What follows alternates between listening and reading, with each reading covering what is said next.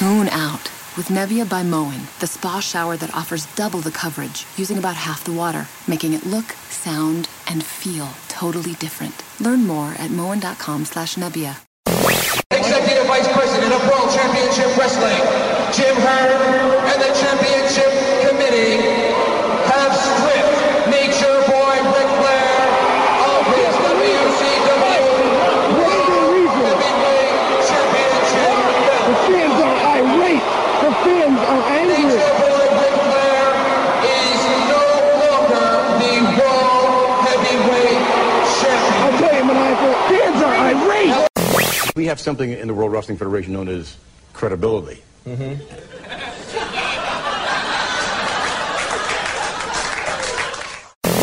Undertaker! You are a murderer! You are a murderer, Undertaker! You're a goddamn murderer!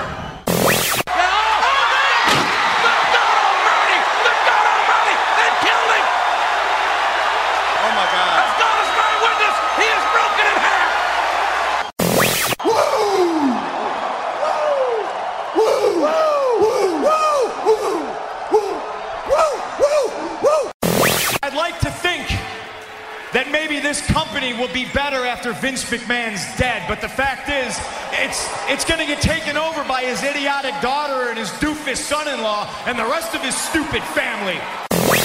Many hotel rooms, I have just sat there, and I call it the silent scream. It's just, I don't know why. You just sit there, and tears will just come down, and you just sit there, and fucking hours, man.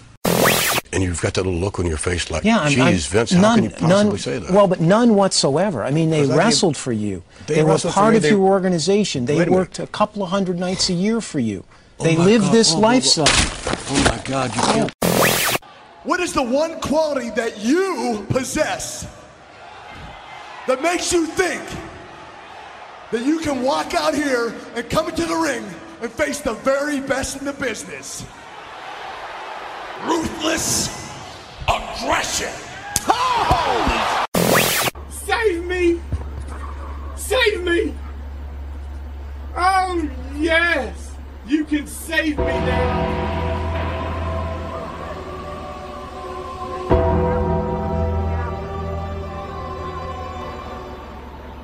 Paul, it has to be this way. I have no other choice. Rest in peace. What are you doing? What are you doing? You can't do that! No! No! Paul, I have no other choice.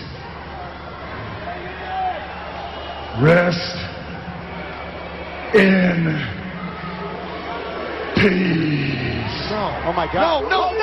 Undertaker. No. What are you doing? What the hell is he doing? What? The man, Undertaker pulled the lever. Undertaker. What? What are you doing? No. Oh my God.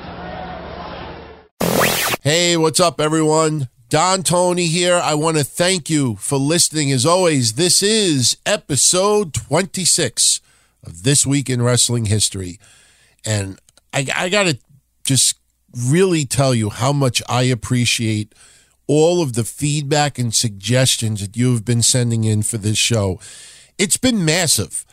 But what I love about it is none of the feedback is negative. But what I notice is that a lot of you tell me that you like aspects of the show, but there are other aspects that you absolutely love.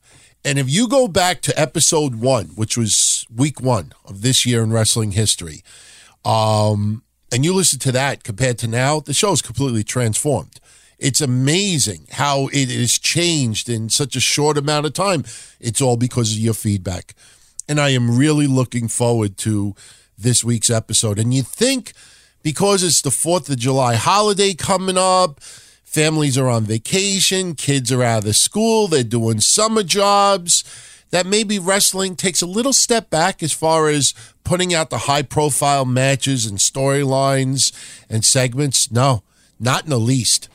And in fact, if you actually listen to all of the episodes coming up to now, this arguably may be one of the biggest. It's definitely in the top 5 as far as the biggest weeks that have taken place in the year so far. And there's so many moments that unfortunately don't make these episodes. You know, right now these episodes have been averaging 3 to 3.5 hours, and I've been trying to figure out ways to trim it down a little bit. And there are so many moments that I have to really decide, do I put this on? Do I put this on? Do I play this match? Do I play a couple of minutes of highlights? Case in point, there's 2 things later on that I trimmed down a little bit, but the commentary especially was so epic. Like, I had a very difficult time even trimming a couple of minutes off. So this is going to be a really fun episode. And for date purposes, this week we cover the period of June 26th through July 2nd. So let's start it off. And I got to mention this because it just amazed me that this match is available online to view. 1961.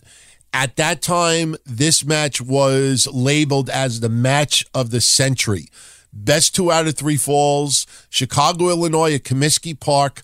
38,622 fans in attendance. Not only did it draw $150,000 in revenue that night, if you can translate that to how much it would be in this age, that's almost $1.5 million. And everybody remembers that night for one particular match. Buddy Rogers defeating Pat O'Connor. Best 2 out of 3 falls match. He won 2-1. The match is over 25 minutes in length. And again, you go online, YouTube for the most part, you could actually watch this match. It's phenomenal how many matches are available now that weren't available years ago, a couple of years ago. And when I get into the next one, this one especially, 1976, Antonio Inoki versus Muhammad Ali, the wrestler versus the boxer. Everybody these days remember Big Show versus Mayweather. And there's been a couple of other little less memorable ones. Didn't we have Matt Hardy versus Evander Holyfield, which really wasn't bad. But it all started 1976 for the most part. Antonio Inoki versus Muhammad Ali as far as high-profile wrestler versus boxer matches. And I tell you, it's interesting to see how much bullshit gets generated over the years. And it's sad because I've said before, there's about 12 particular websites where I gather all my history from. And it's my starting point. And then once I get pretty much an overall synopsis of what I'm going to cover, then I do my own research. I watch footage, I check out information, things that I'm not, completely convinced on as far as claims. I'll look into it further and I'll check things out. And a great example is this match, because for so many years, this was not available online to watch. And now some boxing website put it up. And how many times have you read and heard people over the years talk about how the match was so goddamn boring that the fans in Japan threw trash at the wrestler, threw trash at the boxer, threw trash that it took a day and a half to clean, that they flooded the ring with trash because of how boring the match was. And you watch it online, and I don't see no trash at all. I don't see no God. And, you'd think on the surface, Tokyo, Japan, Japanese fans are pretty respectful. You don't normally see them throwing garbage in the ring and at wrestlers. If you would have told me Puerto Rico and some other areas which are notorious for that, that's different. But it's sad to see how many people that actually cover history. Me doing this little podcast thing, as far as covering history, I'm not the first one that's ever done this. And there are a lot of them out there. And it's fucking sad to see people that specialize in this stuff and they do no research. And I'm listening to people during the week, and I'm not going to say specifically, but I listen to 2 different shows, and they're talking about how fans threw garbage at Ali, and one of them even said that he got hit. And I'm looking at the footage, and I'm pausing it, and I'm doing it in slow-mo, and I'm looking at it on a good monitor, giant monitor, and I'm like, where the fuck is the garbage? So believe me, when you read certain things in history, don't believe everything you read. And I know that goes with anything online, but this match especially. I mean, it's just unbelievable how inaccurate some of it was. And I tell you watch the match, sure, it's boring.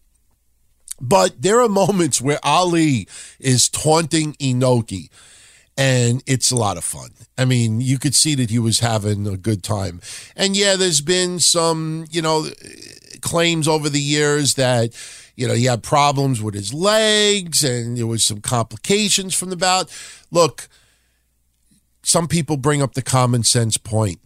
Muhammad Ali had boxing gloves on. What did people expect? Him to start body slamming Inoki? He had gloves on. So what was he going to do? Inoki's kicking, he's running away, he's dodging. Come on. The match was not destined to be a good one. And it was what it was, but it was one of the biggest covered wrestling matches in history up until that point. So there you go. Now we go to 1982. And I apologize about the audio quality of what you're about to hear. And I know a lot of you out there are going to say to me, no, the audio was fine. Me, I try to get this audio as pristine and as perfect as possible for your enjoyment. And unfortunately, some of the old WWF house shows, the audio quality is not that great.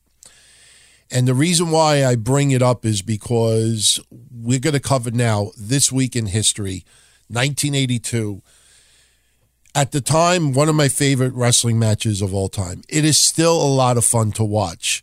I thought it told a wonderful story, and I even had a little trivia contest online a couple of days ago. All I did was put a photo of Jimmy Snuka standing atop the steel cage at Madison Square Garden. And I said, tell me what award this match won. Didn't say nothing else. And yes, someone got it right. Pro Wrestling Illustrated. I still remember it. I still remember opening that magazine, and I remember the article being either the last page of the magazine or the second or third page to last. It's weird how you remember little things like that. I haven't seen this magazine since I was a kid.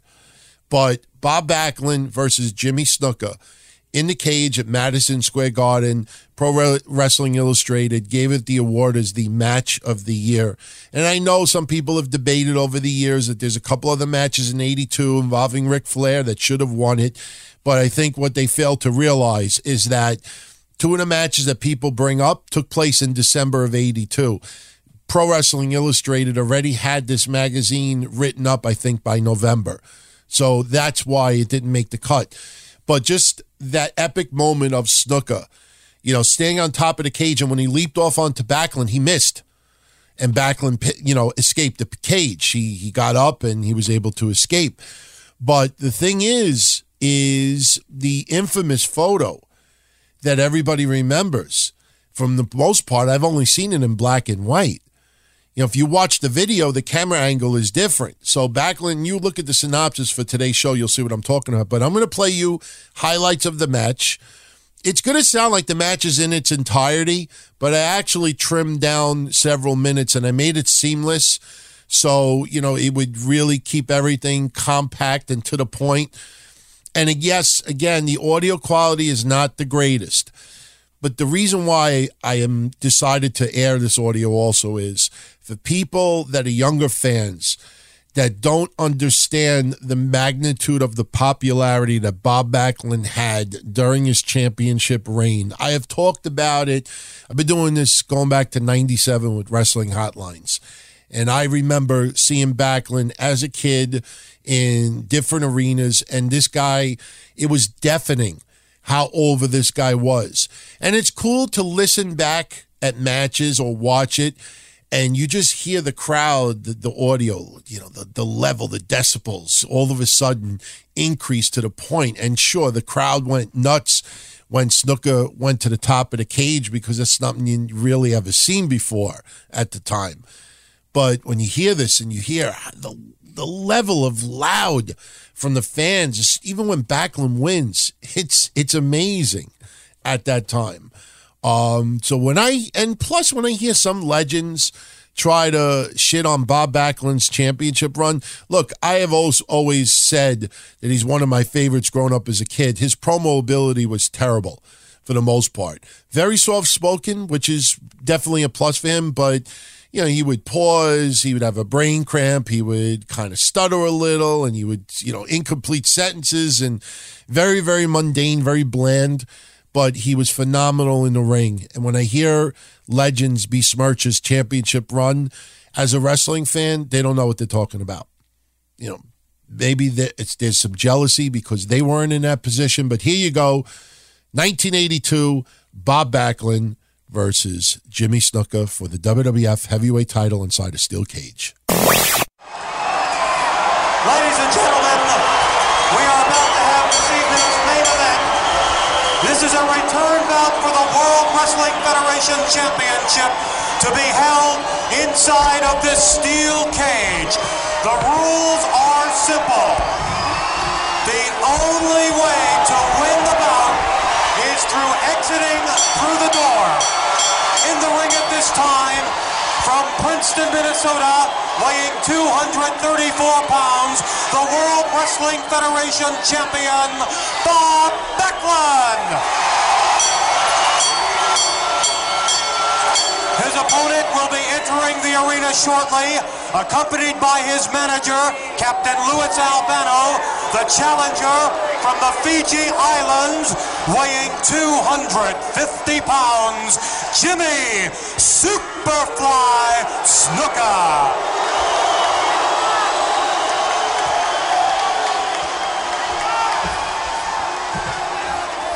So Bob Backlund, like an animal in there, a caged animal, waiting for the presence of the super. There's a look at Mr. Snuka.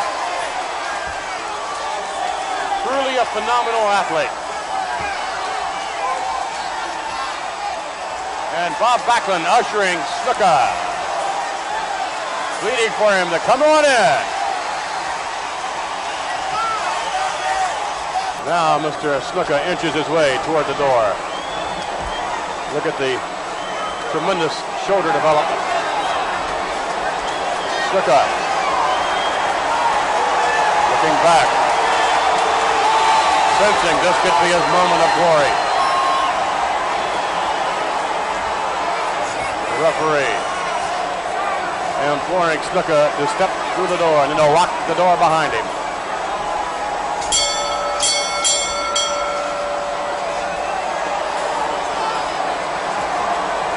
Snuka slowly now on the apron, and there's a look at the champion in the background.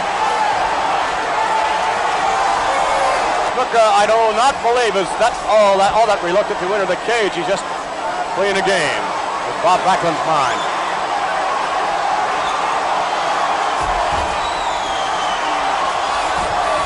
Backlund has Snuka. He's bringing him in the hard way. Forearm to the head.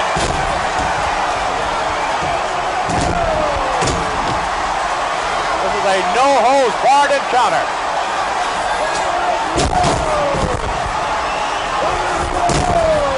Bob Backlund's been waiting for this moment for some time. Backlund knowing full well he's going to have to wear Snuka down before he makes an attempt to leave the ring.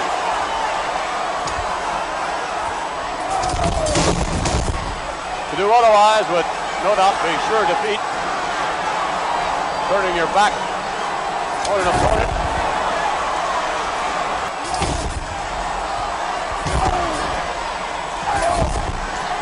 Looking, Backlund slugging out. Backlund has the advantage leverage-wise. Hurt his hand. Headbutt by Backlund.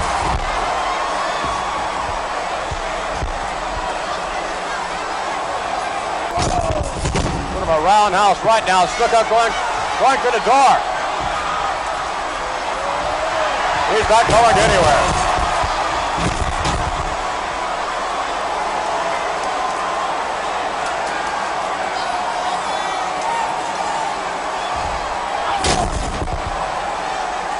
Snuka lightning like quick. Fingertip chop to the throat area, now to the forehead. Good foot by Snuka.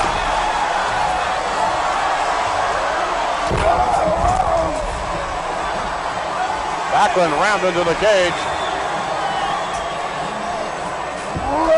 That does not figure to be a very pretty thing to see.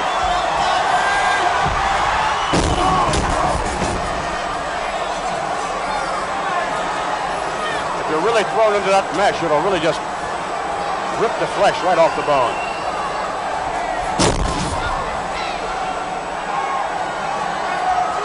So each man has two opponents in this match, really.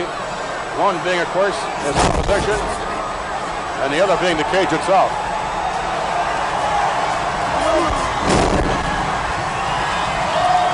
Snuka. Another thrust to the head. Blocked by Backlund. Roundhouse right to neck.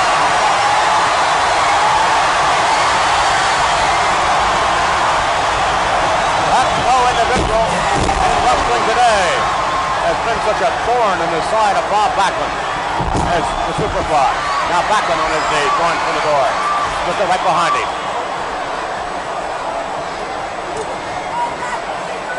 Backlund reversing it.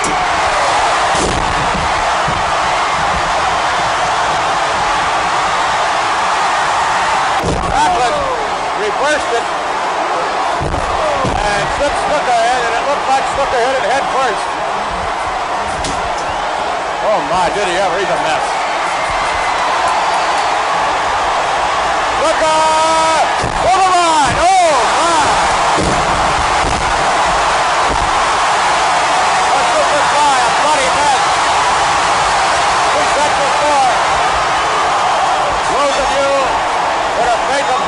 Not want to match this. Watch this match. It is not a pretty thing. Oh my goodness.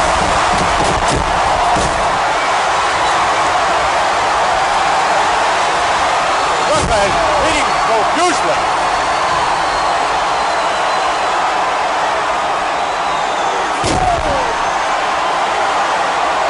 Snuka is getting the beating of his life.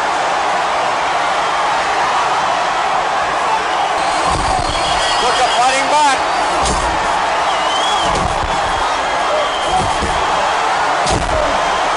Backlund hurt himself a bit.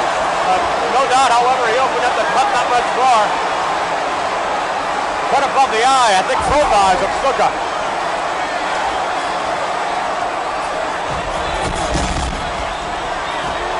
Oh, what a back kick, right in the chest.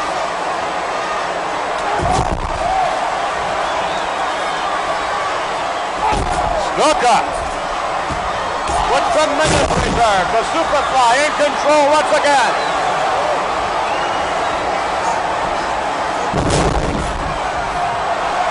Snuka up on the rope now. Oh!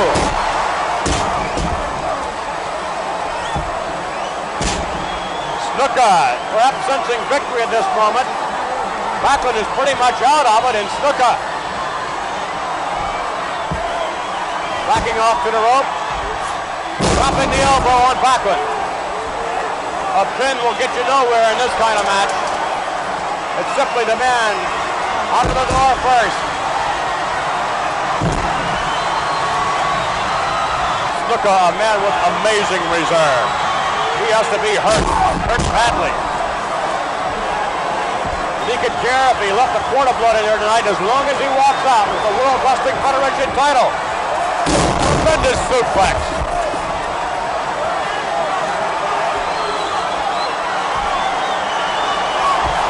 Snuka climbing up with the top rope now.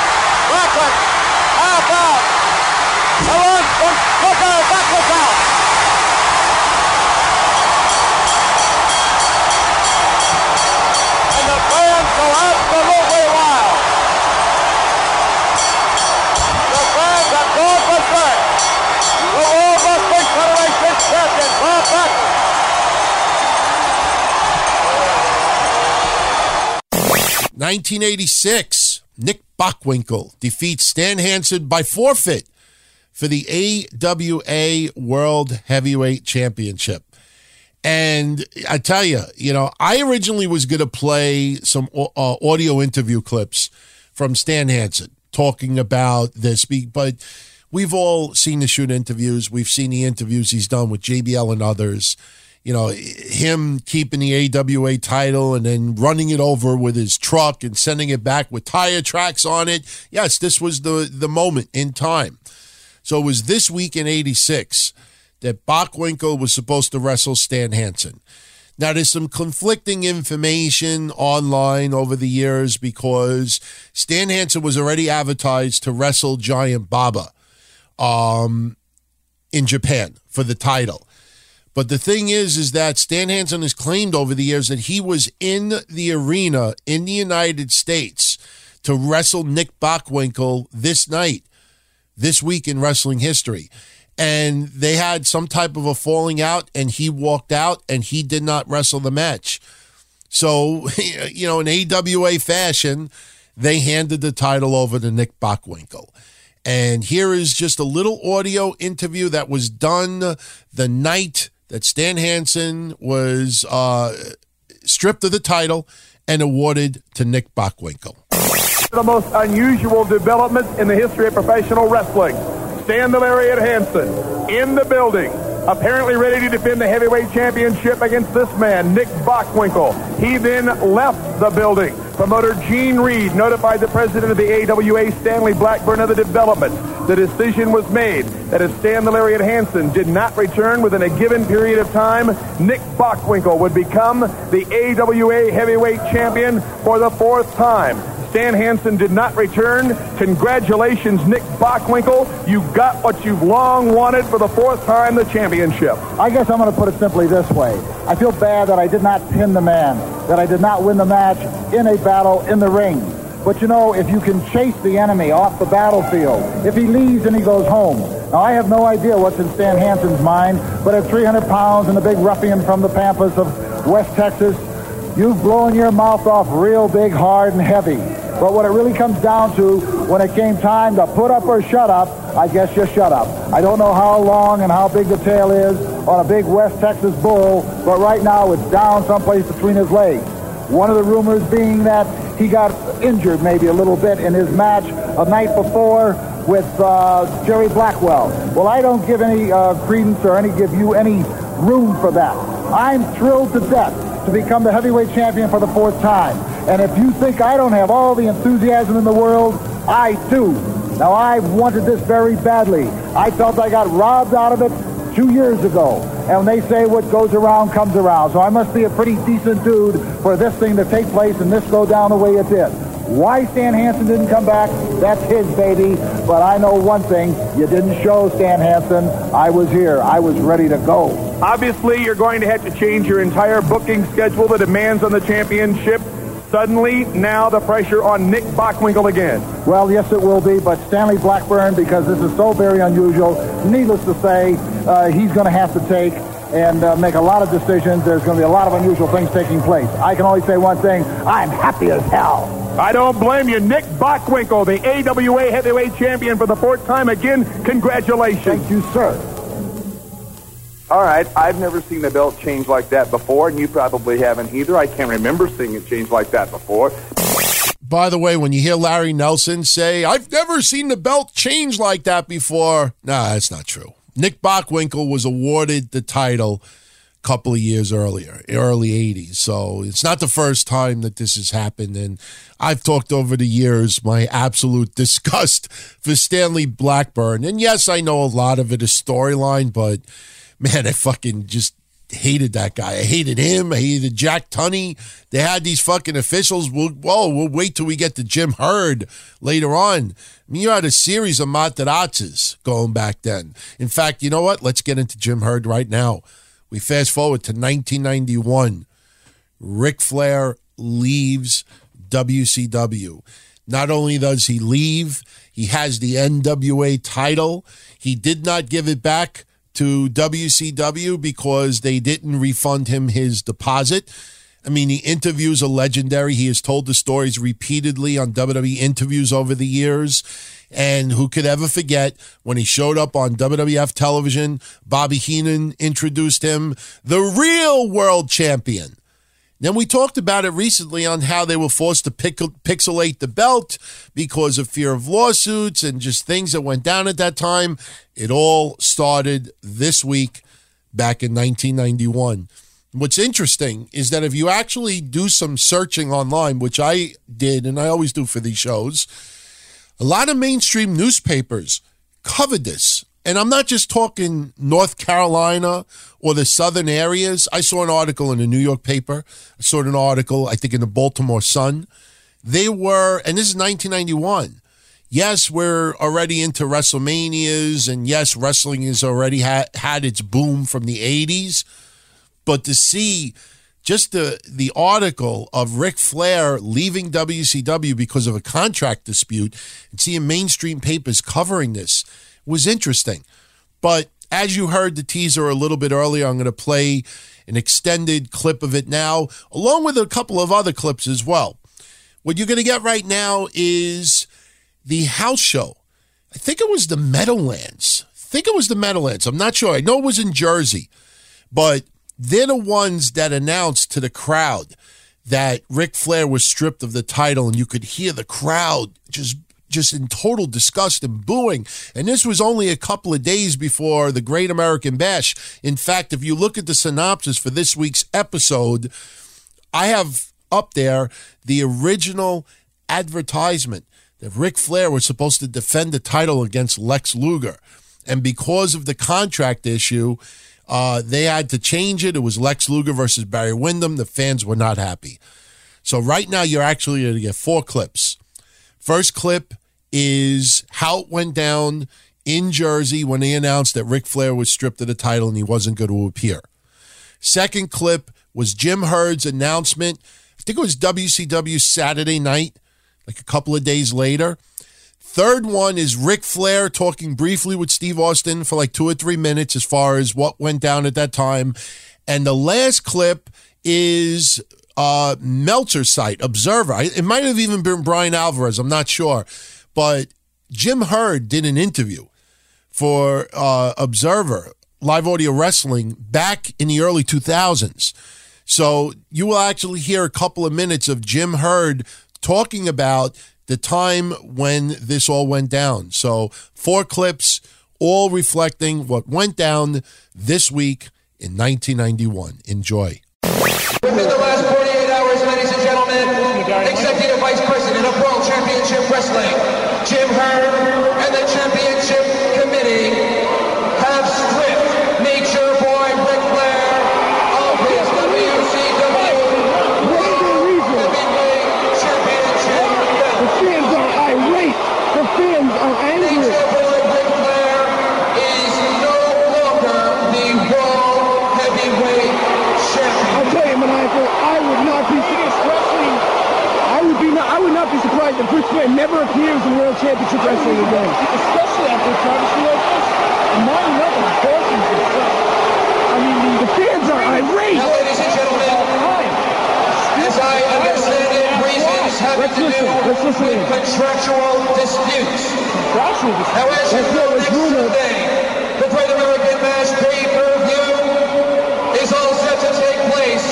And ladies and gentlemen, in Baltimore, after a meeting of the Executive Vice President, Jim Herd, and his championship committee, let's see what they have the Giants Steel Cage will go up for the main event, and the number 1 contender, total package, Lex Luger, will be there. Who's he and it has been their decision that he will be the number 2 contender, and that is Barry Windham. Barry Windham, a good decision. Great American Bash in Baltimore, Sunday, July 14th. Without a shadow of a doubt, there will be crowned a new WCW World Heavyweight Champion. Hello, wrestling fans. Jim Herd, Executive Vice President of World Championship Wrestling, with a very important statement for you fans. World Championship Wrestling is saddened to report that after extensive negotiations with Nature Boy Ric Flair, stretching over the course of nearly 1 year, the parties have been unable to arrive at a mutually satisfactory contractual relationship. As a result, the WCW board has decided that the best course of action for WCW and its fans is to declare the World Championship title vacant and to determine a new champion at the Great American Bash this Sunday in Baltimore. Lex Luger, the #1 contender and current United States champion, will remain on the title card at the Bash. His opponent, as determined by the WCW board, is one you've been waiting for and asking for a long time. It's Barry Windham versus Lex Luger at the Great American Bash in Baltimore. On a personal note, I'd like to take this opportunity to extend my best wishes to Ric Flair and wish him the best in the future. He is a great champion. So what did you think when you first came into WWE? Because it was I was excited. I was excited, man. I had so many friends up there. I was tired of Jim Herd, man. I'd cut my hair. You know, that caused me more anxiety. He wanted to call me Spartacus. He wanted me to wear a diamond earring and call me Spartacus. After years of being Nature Boy Ric Flair, they want to call you Spartacus. Kevin Sullivan said, "Why don't we change Mickey Mantle's #2?" Herd said, "You don't understand the business." Yeah. You didn't know that? He wanted to call me Spartacus. I went in the bathroom. I said, "Do I look damn? Nobody knew me." Instead of, "Hey, wait, H, woo, woo, woo," nothing, zero. Yeah. I cut my hair. I mean, all that hair. Was that an identity crisis? Yes. Did that mess with your head? Yes. On a performance level? Yes. On a performance level, no. Yeah. No, because the minute I got to WWE, I mean, I wasn't concerned. I had no idea they were going to make me the champion. He didn't. There was no guarantees with him. He just told me I'm going to make you more money and shook my hand. Yes. And then the sad thing is, Arn was leaving and I was coming, so we missed that time together. And but he understood why I couldn't stay there anymore. Herd's crazy. But did you feel like you were able to go as far out in your first run in WWE than you had been in with the Crockett's? Because I didn't think that it was quite the same. No, it wasn't, because #1, the companies run differently. Yeah. #2, but if you think about it, at the end of the day, while I was here, I wrestled Hogan, Brett, Undertaker, and I got to wrestle Undertaker in house shows, and I wrestled Savage. That's a hell of a lineup to work with, right? One of the most controversial things was your showdown with Ric Flair in 1991. Right. Which led to Ric Flair going to the WWF. Right. Over a contract dispute. I guess basically he, in exchange for dropping the title, he wanted a contract extension. It was kind of a hold-up. What was your side of basically what happened with Flair, and do you kind of regret it happening? Oh, regret it. It was a stupid act on my part by allowing I really didn't really appreciate how deeply the Flair-Dusty Rhodes hate was for each other. And when I made the mistake of bringing Dusty in as the booker, which was a humongous mistake for me, prodded by Petrick and ratings and lots of different things make you do dumb things. But you got to look at the other side of it. There weren't any runways and thunder cages and fireworks and everything before I came along, because Vince sure as hell didn't have them before if you go back and look at the tapes, those entrances weren't around before Jim Herd started them. But to go ahead with your question, Flair was holding out, and it wasn't the first holdout. I can go back to when I couldn't get Flair to sign a contract. We were at the Rosemont Horizon in Chicago, and it's time for the main event, and Flair won't come out, and I mean the feet are hitting the floor, and I think the roof's coming in, and he and I are in the shower, if you'll pardon the expression, trying to get him to sign a contract upside down with an ink pen that won't write straight up. It took us forever. And I thought we were going to have a riot on our hands. Finally, we got it signed, and he goes out and does his great normal performance. And so anyway, but to go back to the original question, yeah, Dusty was instrumental in that deal. He wanted Flair out, and so they convinced me that we ought to not go ahead with the contract. And Flair jumped and took the belt, and they took the belt to New York. And as most of your fans know, who is a real champion? What is a real champion? They beat the hell out of the NWA belt and put it on their air, and I thought it was a pretty good deal. You know, a few weeks ago, I debuted a new segment on this show. Since we talk about the particular week in wrestling history, all different years, I said, why don't I do something similar with non-wrestling related stuff? Just choose a particular year and what was going down during this time, non-wrestling related for that particular year. And I got to tell you, of all of the feedback that I have received from everyone over the last month, the non-wrestling segment has been the number one most discussed item. All, positive, to the point where I'm getting a lot of people now that are saying to me, why don't you do a small podcast dedicated to what went down in non-wrestling history for a particular week? Honestly, it's not a bad idea, and I could probably get away with doing a 30-minute episode every week. The problem is that with the amount of research and work that would be involved, there's just not enough hours in the day right now for yours truly to do it. The workload is heavy with all of the shows, but I will definitely keep that in mind in the future. So, I think you'll really enjoy this week's segment because we got news, politics, sports, pop culture, events, but I also got a couple of audio clips, some music, and one is an incident that took place I think a lot of people may have forgot about. So let's kick it off, shall we? This time in 1991, Boris Yeltsin was sworn in as the first elected president of the Russian Federation.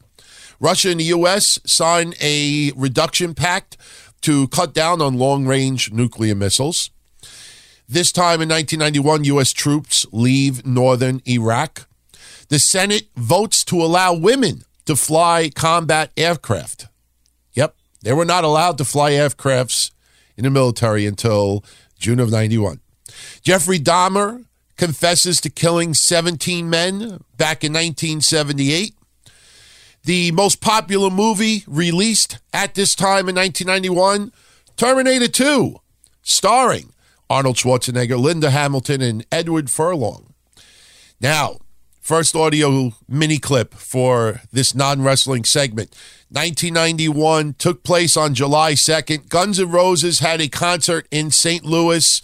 During the performance of the song Rocket Queen, basically Axl Rose started a riot. Now, you're going to hear actual audio footage of the concert, 2 minutes worth, and then you're going to hear a news clipping from MTV that took place, basically summarizing what went down after the fact. But just to give you a little prelude, there was a guy sitting near the front row that was taking photos at the concert. Cameras were not allowed. And Axl Rose saw this guy taking pictures, and they claim that he had requested security a couple of times to remove the camera. Security never did.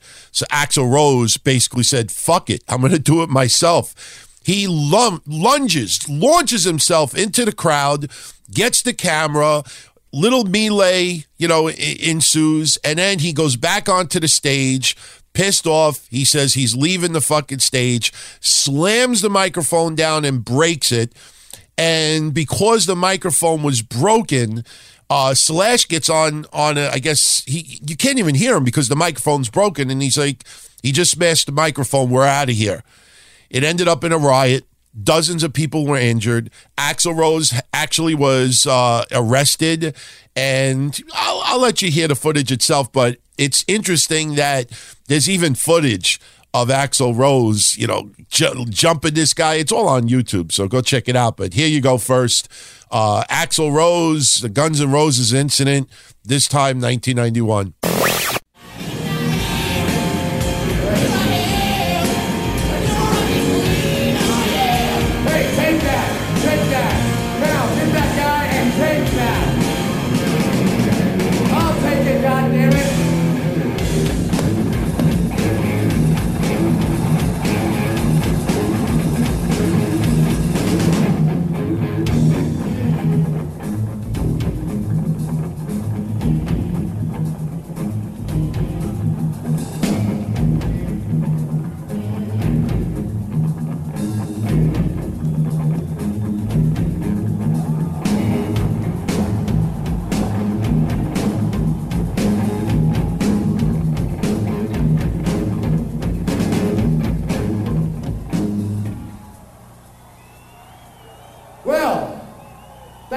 lame ass security. I'm going home.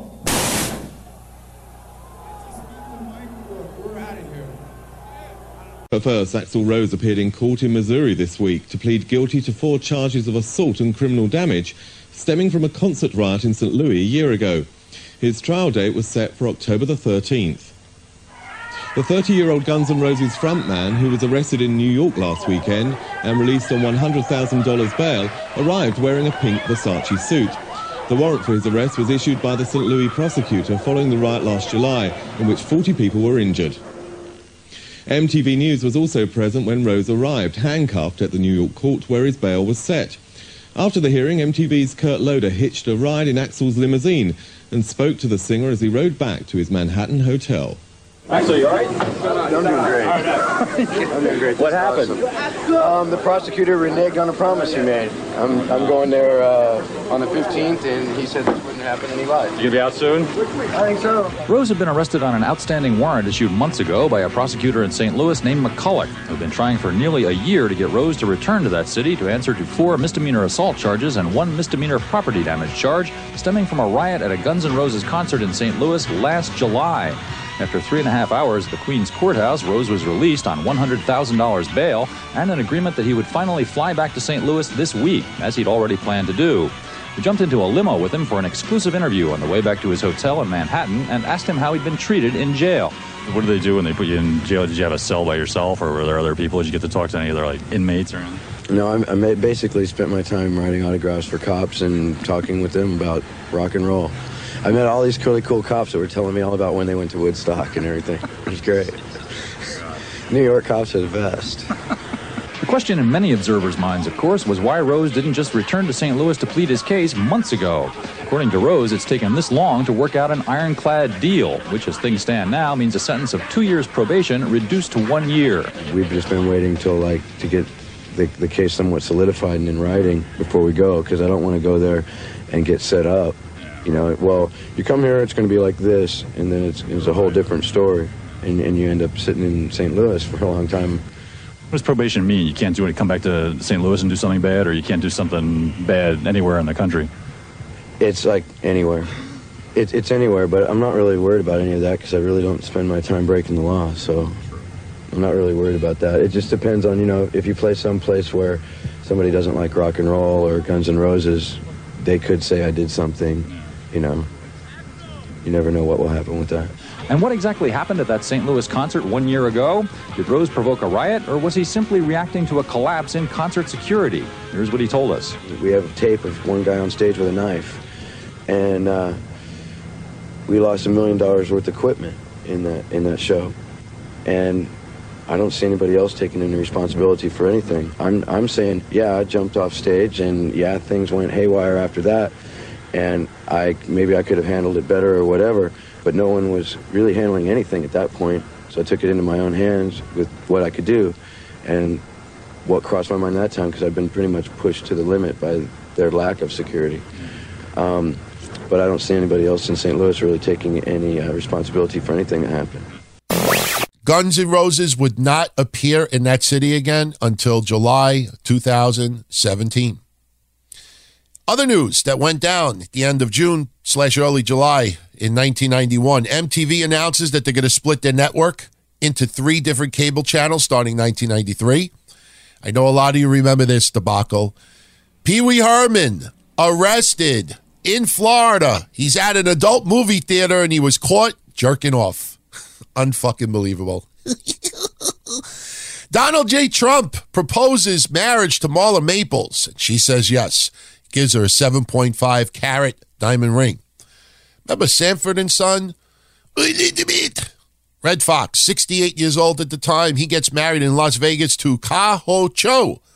Kirk Cameron, Growing Pains star. He marries his co-star Chelsea Noble in upstate New York. It was this week in 1991 that all the buzz was this new phenomenon coming to computers called the World Wide Web. Now, I believe its official debut is August 6th of 91, but this week at that time, there was all the buzz that we were going to be introduced to just a totally different gamut in the world of computers. technology and communications. And just to show you how some people were thinking ahead of the game, it was this week in July of 1991, July 2nd, I believe, to be exact. There was a gentleman in San Francisco, California. He took his coffee house, put computer stations in there. You had to pay $0.25 to use them, and he created the first ever cyber cafe. So the internet wasn't launched yet, but this guy had the idea that, you know what, you pay $0.25, you come in, you have some coffee, you could use computers. You couldn't do much in 91, but you could do enough. And that was when the first cyber cafe ever took place. Sports news, the Colorado Rockies and the Florida Marlins are given the go, and their teams would be created and eventually debut in Major League Baseball. Wimbledon, the 98th Women's Tennis Open, Steffi Graf beats Gabriela Sabatini 6-4, 3-6, 8-6. Michael Stich, and it's funny, Michael Stich. If you say it the right way, someone told me once that you can't say it properly without spitting. And I'm not going to lie to you, when I actually was practicing, going over what order I was going to bring these things up, and I was saying, practicing on the mic earlier, Stich, I had a nice stream of spittle go into my fucking, mic filter thing, so I had to change it. So Michael Stich beats Boris Becker 6-4, 7-6, 6-4. The U.S. Women's Open Golf Championship, the 46th annual, won by Meg Mallon. And the 12th annual U.S. Senior Golf Open was won by Jack Nicklaus. Alice Miller wins the LPGA Jamie Farr Toledo Golf Classic. The British Golf Open, Ian Baker Finch wins. And Betsy King wins the LBGA JAL Big Apple Golf Classic. So, Major League Baseball, and I remember this, and it was really, really sad at the time. Major League umpire Steve Palermo and Terrence Mann, former defensive lineman in the NFL, they were both shot trying to help two waitresses from being robbed. Dennis Martinez pitches the 13th perfect game in Major League Baseball history. Cal Ripken plays in his 1,500 consecutive game. We had the All-Star game take place. The AL defeated the NL 4-2. They played at the Sky Dome in Toronto, Canada. It was the 62nd annual of the Classic. Ferguson Jenkins, Gaylord Perry, Rod Carew, Tony Lazzari, Bill Veeck are elected into the Baseball Hall of Fame. Pittsburgh Steelers guard Terry Long attempts suicide after learning that he had tested positive for steroids and was going to be suspended. Also, this time back in 1991, Mike Tyson is accused of raping a Miss Black America contestant, Desiree Washington. I know you know pretty much the case by now, but it put a big damper in the whole Miss Black America pageant that was taking place at that time. And a little tidbit that I know a lot of you out there don't even realize to this day. Do you know who won the Miss Black America pageant in 1991, the same one where Desiree Washington was competing as well? Sharmell Sullivan, the wife of Booker T. Now, we always seen her as Queen Sharmell, but I have a feeling some of you out there did not know that she actually won this competition. Michael Landon passed away at 54 from cancer, and Bert Convy, who was an actor, but he also hosted some game shows. When I was a kid, I remember they had the show Tattletales. He died at 57. The average cost of gas per gallon at the time was $1.12. The cost of a postage stamp was 29 cents. And finally, I'm going to give you 4 quick musical flashbacks, what was going on in 1991 this week. First, the top dance song that was being played in America, D-Light's Good Beat.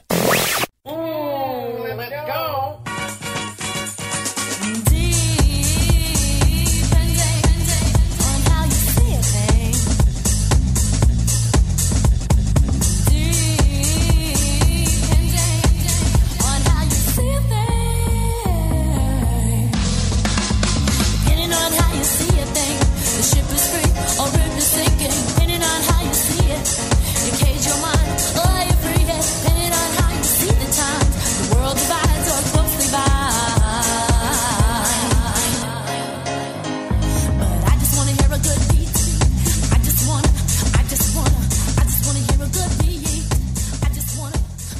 top hip-hop song that I absolutely loved at the time. I don't know, I just loved the beat. A lot of the rap lyrics I wasn't thrilled about, but the beats that they used to use were fucking phenomenal. This week in 91, the top rap song was Kool Moe Dee's Rise and Shine, which also featured KRS-One and Chuck D.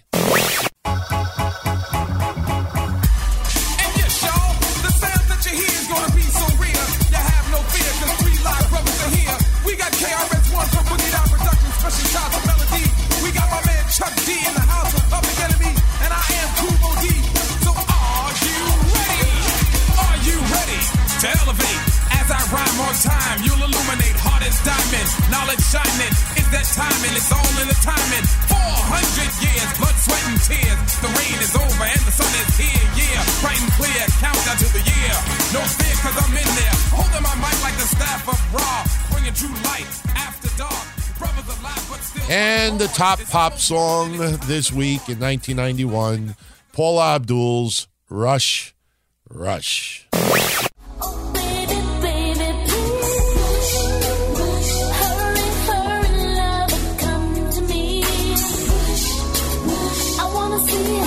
right, enough of that song. Didn't like Paula Abdul music at the time. I had nothing against her. But any longtime listener, growing up Don Tony, I've talked about it before. It was right around this time in 1991 that yours truly took my ex-girlfriend to see Paula Abdul live in Madison Square Garden, and Color Me Fucking Bad opened up for her. So not only did I have to sit front row and labor through Paula Abdul music, but I had to fucking deal with Color Me Bad opening up for them. Ooh, I wanna sex you up. Tick-tock, you don't stop. Oh, fuck that shit. But I did say there was 4 musical clips this week, not including the Guns N' Roses one earlier. It was this week in 1991 that a heavy metal band released the following song that I have a feeling some of you remember fondly, even in wrestling.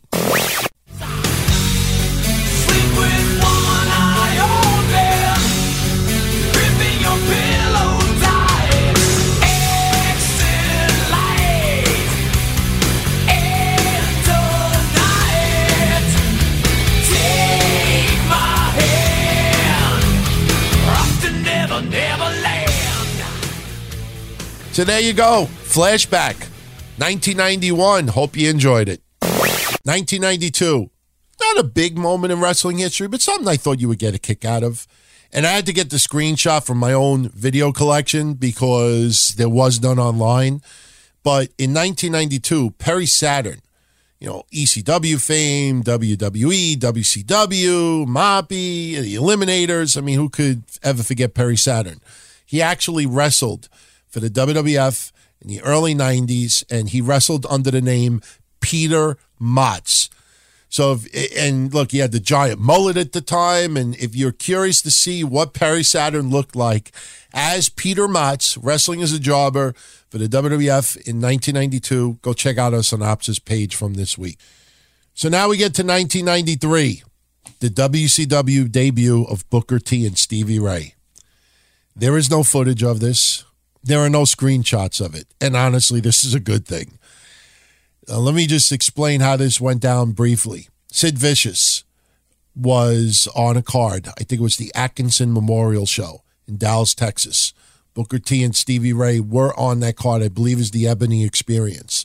Sid was so impressed with their work that he recommended them to WCW. WCW was very interested in them, brought them in, and the gimmick that they were originally brought in as. Okay, now think back to Colonel Robert Parker. Cowboy hat, the way he talked, the white suit.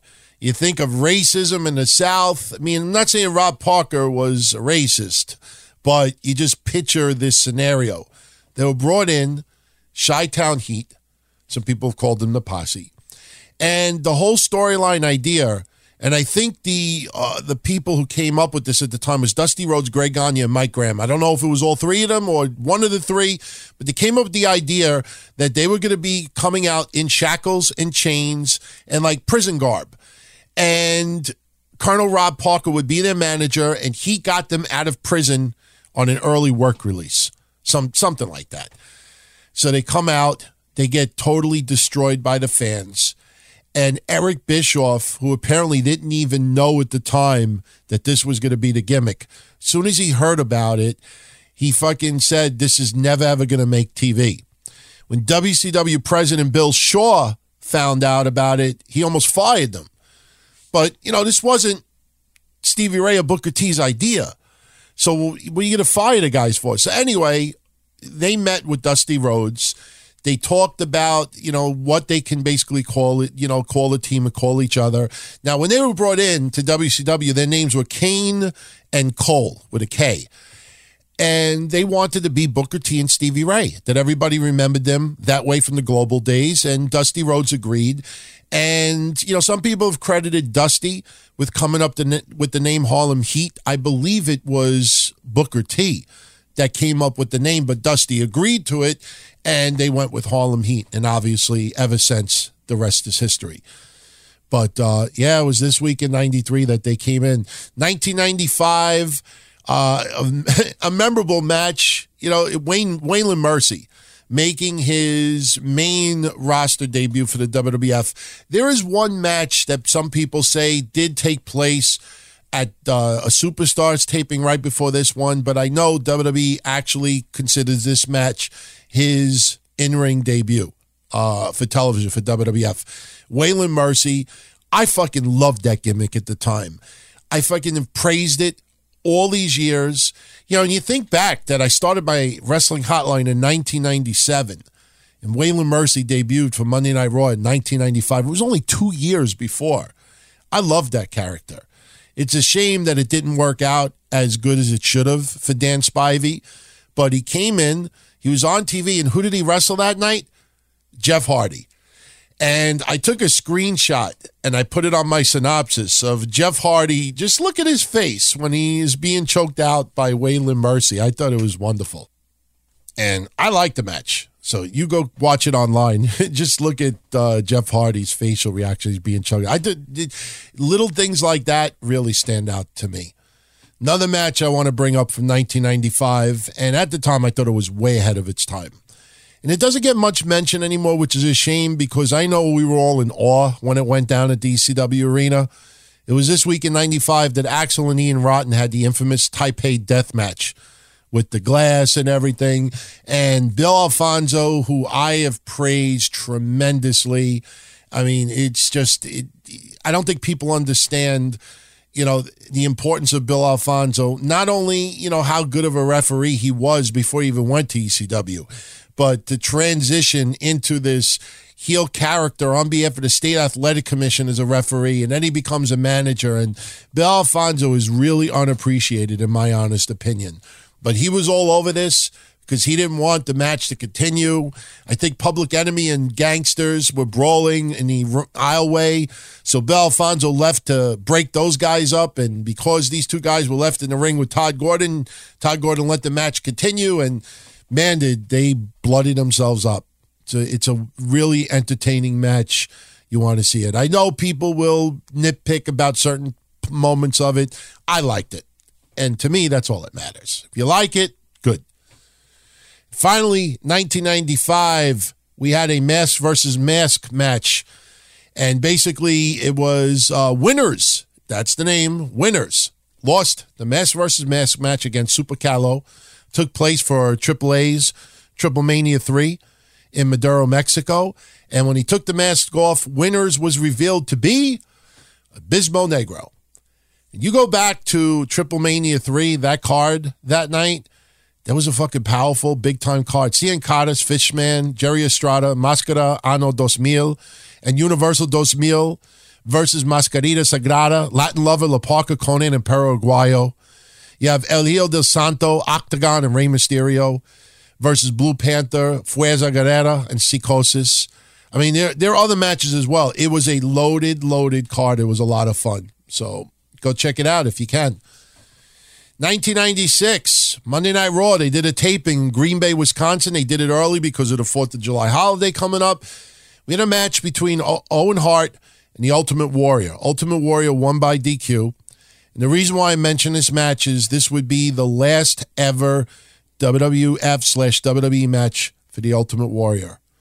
He would end up leaving the company for missing a few appearances. There's been a couple of different stories over the years as far as why he missed some shows. But unfortunately, this was, in fact, Warrior's last match to ever take place for WWF. And there's some matches that they actually had set up with him, teaming up with Shawn Michaels, teaming up with Ahmed Johnson, and unfortunately did not happen. And it's a shame. It really is a shame. So, there you go. 1997. We got to go to another audio clip. Now, first, I want to just talk about a few other things as well. Actually, we got a couple of audio clips this time around. This is pretty cool. And it's great because we cover WCW, WWF/WWE, and ECW, all three of them this week in 1997. First off, let's talk about WCW. They actually had a Saturday Nitro in Inglewood, California. Now, the interesting thing about it is there is footage. I was shocked because I looked around to try to find some of these pay-per-listens. There's been a guy online, I'm not going to mention his name right now, but he has claimed for a couple of years that he's got these pay-per-listens saved as media files. And, I know a lot of you out there are technically knowledgeable as far as the internet goes. I mean, to convert a file from real audio, real media to WAV or MP3, it's just a couple of clicks of a button.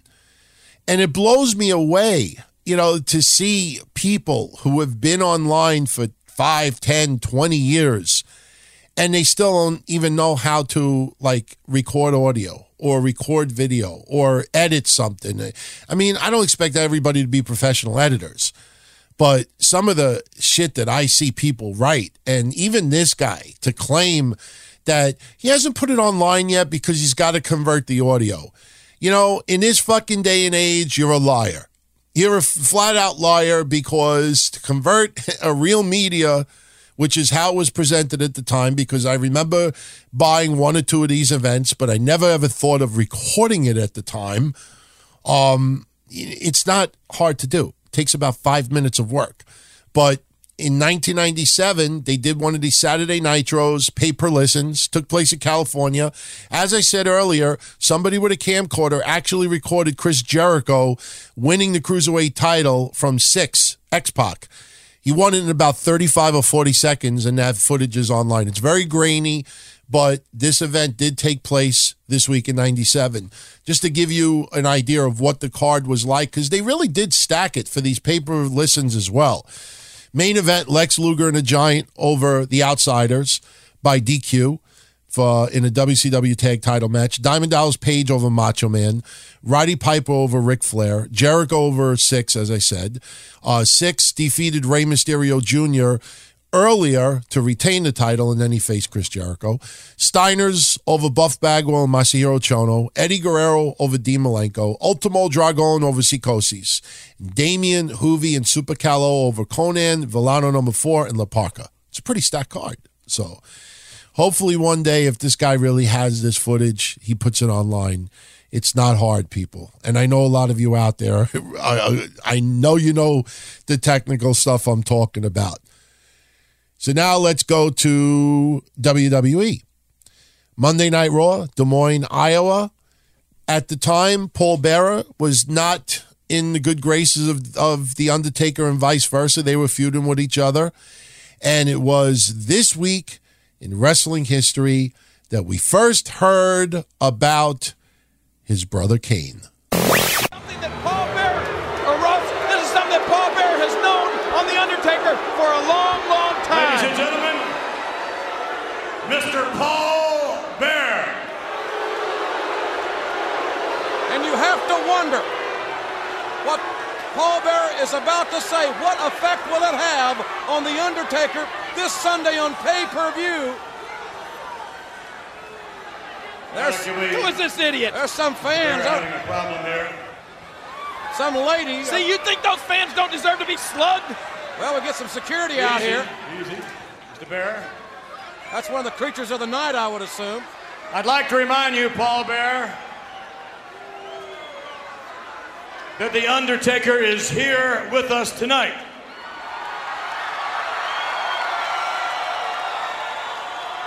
And he, along with millions of others, will be listening to every word you say. Well, we're going to have to go back a few years, Mr. McMahon. About 20 years to be exact. We're talking about a little funeral home sitting up on a hill, beautiful oak trees all around, and a wonderful, wonderful family-owned funeral home. The family lived upstairs. The father was the mortician who ran the funeral home. The mother was the secretary, the receptionist, but there were two little kids there. One kid was a little red-headed punk, and then there was a second kid, a sweet little kid named Kane. Now, I was the apprentice at the funeral home. I worked under the red-headed punk's father, who by now you probably know is The Undertaker. The Undertaker's father was a mortician of excellence. He taught me everything I know. He taught me the correct way to prepare a body for burial, how to do the makeup, how to deal with the families. He taught me from A to Z. But while I was working at that funeral home, I seen a lot of things going on that shouldn't have been happening. This little red-headed punk, there was something funny about him. He had a look in his eyes. The look of the devil. He was a devil's seed, if you know what I mean. What was so sad about the whole situation is that poor little Kane, the little brother, followed The Undertaker around everywhere he went. The Undertaker was little Kane's hero. Anything The Undertaker did was fine. Well, it went on for about 2 years, my apprenticeship. I was going to college at night, taking courses in mortuary science at the same time. The Undertaker and Kane would run around the funeral home like wild men. They had free reign of the property. They'd sneak out behind the garage. I see what they were doing. Their mom and daddy didn't see what they were doing, but I saw what they were doing. I saw them taking chemicals out of the embalming room of the funeral home. I saw them sneaking behind the garage, smoking cigarettes when they were little kids.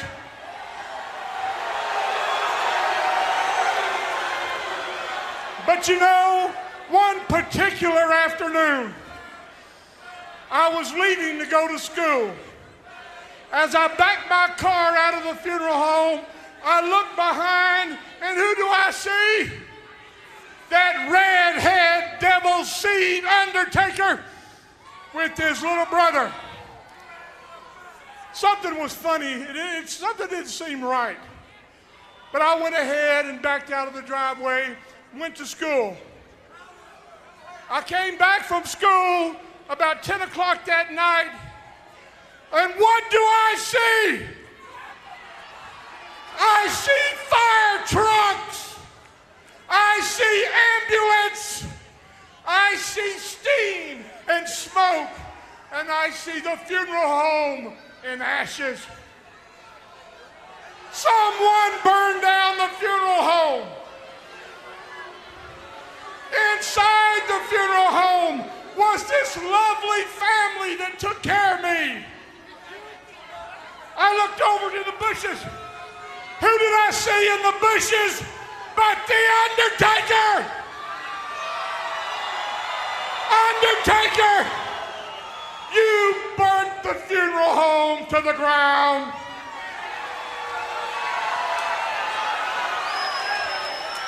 And along with the funeral home, you killed your parents. You killed your family, Undertaker! I know it!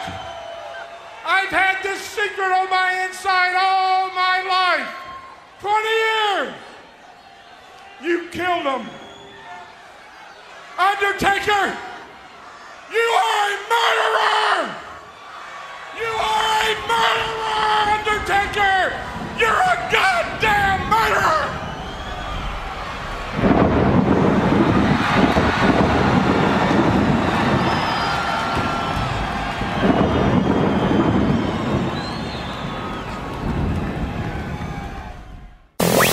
You know, I should have mentioned this before I played the clip. If you actually watched that footage when Paul Bearer first came out, a female fan jumped the guardrail and knocked him on his ass. I kid you not. A lot of people, I don't think ever even knew that happened, but it's still available online if you want to go check it out.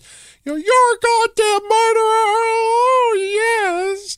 Oh, by the way, I want to just tell you right now, the audio you heard at the beginning of the show of Paul Bearer with the Save Me stuff, I'm not going to repeat that audio later on because really what you heard at the beginning is really what went down. And, you know, we'll talk about that a little bit later, but let's get to Jim Cornette. This week in history, and if you've been following these shows, especially over the last few weeks, we had Jerry Lawler invade ECW, feud him with Tommy Dreamer, and it was a big deal at the time. ECW showed up on Memphis. ECW was on Monday Night Raw earlier in the year. They still had RVD and Sabu doing Monday Night Raw appearances. So at this time, ECW has got a shitload of buzz and a shitload of momentum.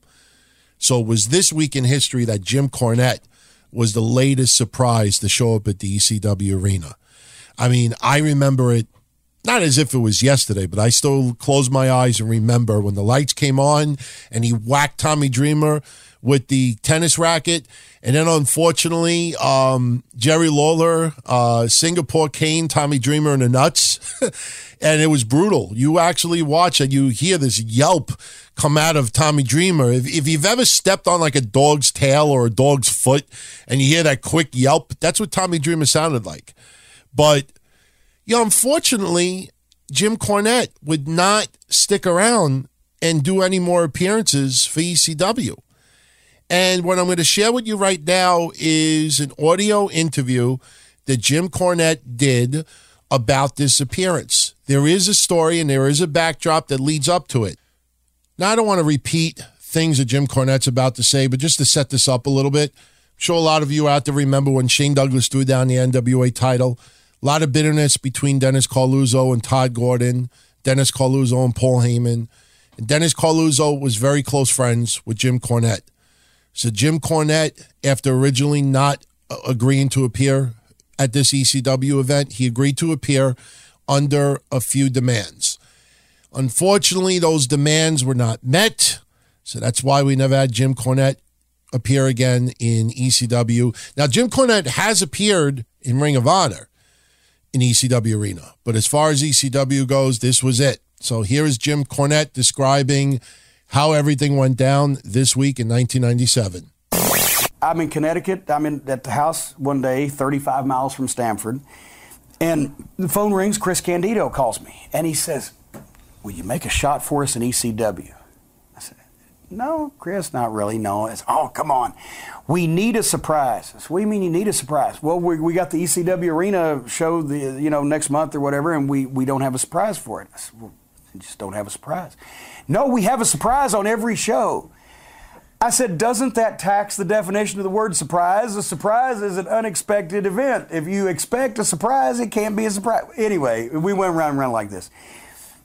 He wanted me to come. Nobody will ever call it. His thing with Lawler, blah, blah, blah. I'm like, all right, let me talk to Paul one time. And I talked to Paul. I said, okay. I said, I'm going to do this for Chris because Chris was like, it'll make me look good with Paul. Okay. Paul, I know you're full of shit, and you know I know you're full of shit. Just don't fucking be full of shit with me, and we'll be fine here, right?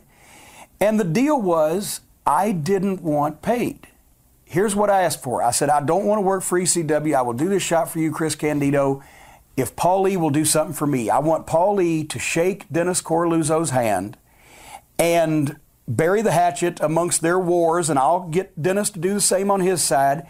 And then when the ECW guys are off, maybe let them work some of Dennis's spot shows, get them some extra work, right? Because Dennis has been promoting in the town for a lot longer than Paul has, and that's when he'd screwed him over in 1994 with the NWA title tournament, made Dennis look bad in front of all his friends and everybody. I said, if he will bury the hatchet, shake hands, and agree to fucking let bygones be bygones and maybe help Dennis with one of his spot shows every now and then, I'll do it. Okay, Paulie agrees to it. That's why I said, I know you're full of shit, but don't be full of shit with me, and we'll be fine. I said, I don't want paid. And then they said, well, we'll send a car to get you. And I said, all right. I said, I'll meet you at the office in Stamford, right? So I go to Stamford and meet at the parking garage. He sends a limo, a chauffeur-driven limo. Okay, all I wanted was a car. I didn't even ask for a car. I asked for directions. They said, no, we'll send a car. So he drives me to chauffeur-driven limousine down to Philadelphia, and we pick up Dennis Corluzzo, and he has arranged for me and Dennis Corluzzo to go and have dinner at Morton's Steakhouse, which ain't cheap, folks. So the limo takes us to Morton's, and Mr. Heyman is taking care of everything, right? So we eat like crazy, and Dennis snatches about 3 or 4 cigars, not to let this chance go by. And then takes us to the ECW arena. The reason why I can't answer some of those questions, which you have flipped away from, is because was going to the ECW arena for this angle something you were looking forward to doing? No, I would actually rather been home in my house because I lived in Connecticut and I hated fucking going up and down the goddamn turnpikes and fucking roads, and I didn't want to do this show to begin with, and I supposedly wasn't getting paid. I was looking forward to seeing Dennis Corluzzo, and then all of a sudden when I found out we were going to eat at Morton's, I was looking forward to that. What was it like being in the ECW arena is probably the biggest heel on the show. He wanted me to be a surprise. So the limousine, after Morton's, took us and held us until it was time for us to pull up to the ECW arena, which I never even saw because we were in the back of a fucking limousine. It was supposed to be a surprise, so we pulled up in the back. Here comes Paul, gets in the limo, says, okay, we're almost ready. We're going to take you in a minute. But Dennis, first off, bygones. Water under the bridge. Boom, boom, boom. They're happy. Listen, we'll take care of everything. Just like I said, I'm going to have a meeting. I don't want you to go in right now because the show's going on. We didn't want to blow the surprise. So if you go in right now, something could happen. Some of the boys, you never know. I'm going to have a meeting and tell them that all the bygones are bygones and all is water under the bridge and we've shaken hands and we're going to trade talent, blah, blah, blah. And love's in the air. Come on, Jim. So they take me in, and I'm in the fucking back. The match is already going on. I'm going to run in. They just say, here, this guy's going to, when the lights go out, you're going to run. It's dark. You show up in the ring, beat the piss out of everybody, and in whatever time to go was, right? So I'm standing in the back of an arena that I've never seen. I've never seen the arena outside, and I've never seen the outside of the building. And basically the lights went out, ran in. When the lights came on, I'm in the ring with the racket. I'm starting to whack people. I go over to Tommy Dreamer and I whack him once. He don't sell it. I said, oh, you're fucking hurt. Because Lawler had hit him with the fucking kendo stick in the nuts. And his nuts had swelled up the size of fucking cabbages. Yeah, I remember that. So I immediately got away from him. And the people pelted us with garbage about that deep in the ring. And we said, fuck you. And I turned around because I didn't have my glasses on, right? And I can't see, but I turned around to where I envisioned that Paulie might be. And I was like, fuck you. And we ran through the crowd. And on the way back, as we come in the back area now, fucking Paul has an envelope. And as they're rushing me to the limousine, he slaps the envelope in my hand. And they run me to the fucking limousine, throw me in the back, and the limousine screeches off. I imagine there's villagers carrying pitchforks and torches coming out of the building behind me. I look in the envelope, $750 in cash. So what I wanted was for him to shake hands with Dennis Corluzzo, say all is forgiven, and agree to trade talent and respect each other's shows. I got a limo ride. I got dinner at Morton's. I got $750 in cash. And it wasn't fucking 3 days later that fucking Paul was denying that he'd ever fucking shook hands with Dennis Corluzzo and that Dennis did something to go back on their fucking deal that they supposedly didn't make, and they never fucking spoke to each other again, and none of that shit came about. So I got everything in the world treated like a king except the one thing that I fucking asked for, and that, no. Dennis called me like 3 or 4 days later. He's like, he's already knocking me. What the fuck? Wrapping up 1997, Michael Cole makes his TV debut for the WWE. Backstage segment interviewing the Legion of Doom. It only went about a minute, but for those curious to hear how Michael Cole sounded back in 1997, here you go.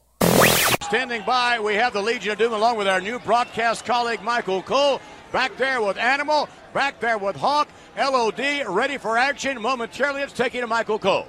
All right, thanks, guys. In the locker room with the Legion of Doom, Animal and Hawk. And gentlemen, if you can defeat the Nation of Domination tonight, you will advance to the finals of the tag team tournament. Your thoughts? First of all, there is not a single team here in the WWF that has never come close to beating the LOD legally. And Nation of Domination, we're going to go through you to reach our optimum goal, the tag team belts. Tell them, Hawk. Well, Nation of Domination, get ready to enter Road Warrior World. You know, when we get done with you tonight, you're gonna be the equivalent of a large pile of steaming backwater and other small animal excrements.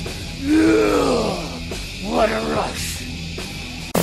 1998, big week for wrestling. Big week for wrestling. First, we had an infamous ECW main event. The Dudleys, Bubba Ray Devon and Big Dick Dudley over the Sandman, Tommy Dreamer, and FMW owner Atsushi Onita. And at that time, there was a lot of buzz about ECW and FMW having a working relationship. And yes, ECW did go to Japan. Unfortunately, Onita's appearance for ECW did not really go all that well. Onita turned on Sandman. There was going to be a press conference that was going to lead to a feud between Sandman and Onita.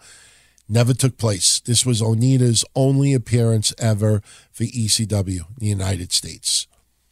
In 1998 as well, we had WCW at the time and the NWO. NWO was very, very popular still.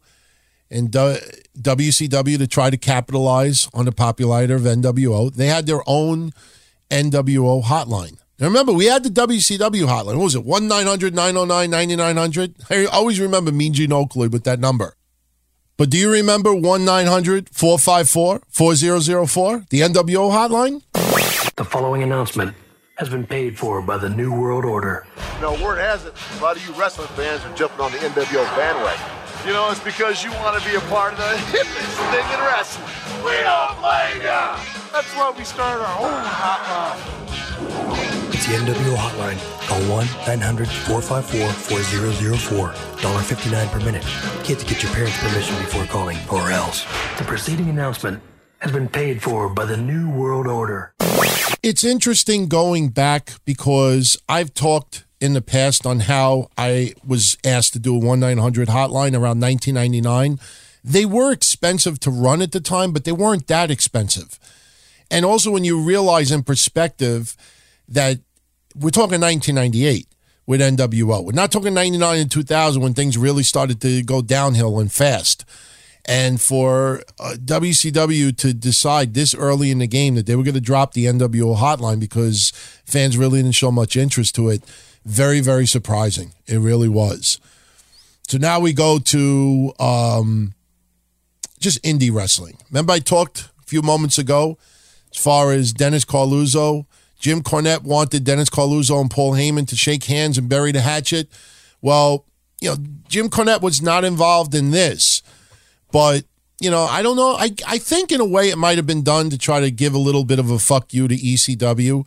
But it was this week in 1998, 1 year later, from the Jim Cornette stuff, that we had Todd Gordon show up at the Dennis Carluzzo house show in Jersey. And basically what the storyline was that Dennis Carluzzo was attacked by a couple of masked men. And it was revealed to be Stevie Richards, the Pitbulls, and I think 911. And one of the masked men had an outfit on, little pudgy, little suit. You know, he had the suit on, and people realized that it was Todd Gordon. And remember, a lot of dissension between Carluzzo, Todd Gordon, and Paul Heyman. Now, we know now about the handshake and burying the hatchet that Jim Cornette wanted between Carluzzo and Heyman. We really didn't know that publicly all that much. I know Meltzer, I think, had covered it at the time. But we didn't know that Todd Gordon and Dennis Corluzzo sort of buried the hatchet themselves. And at this point, Todd Gordon was no longer involved in ECW. They had that whole mess where they found out that Todd Gordon was secretly talking to ECW wrestlers about jumping ship to go to WCW. So we had Todd Gordon show up at a Dennis Corluzzo event to basically attack Corluzzo and start a little bit of a storyline of ECW guys versus Dennis Corluzzo's promotion. So there you go.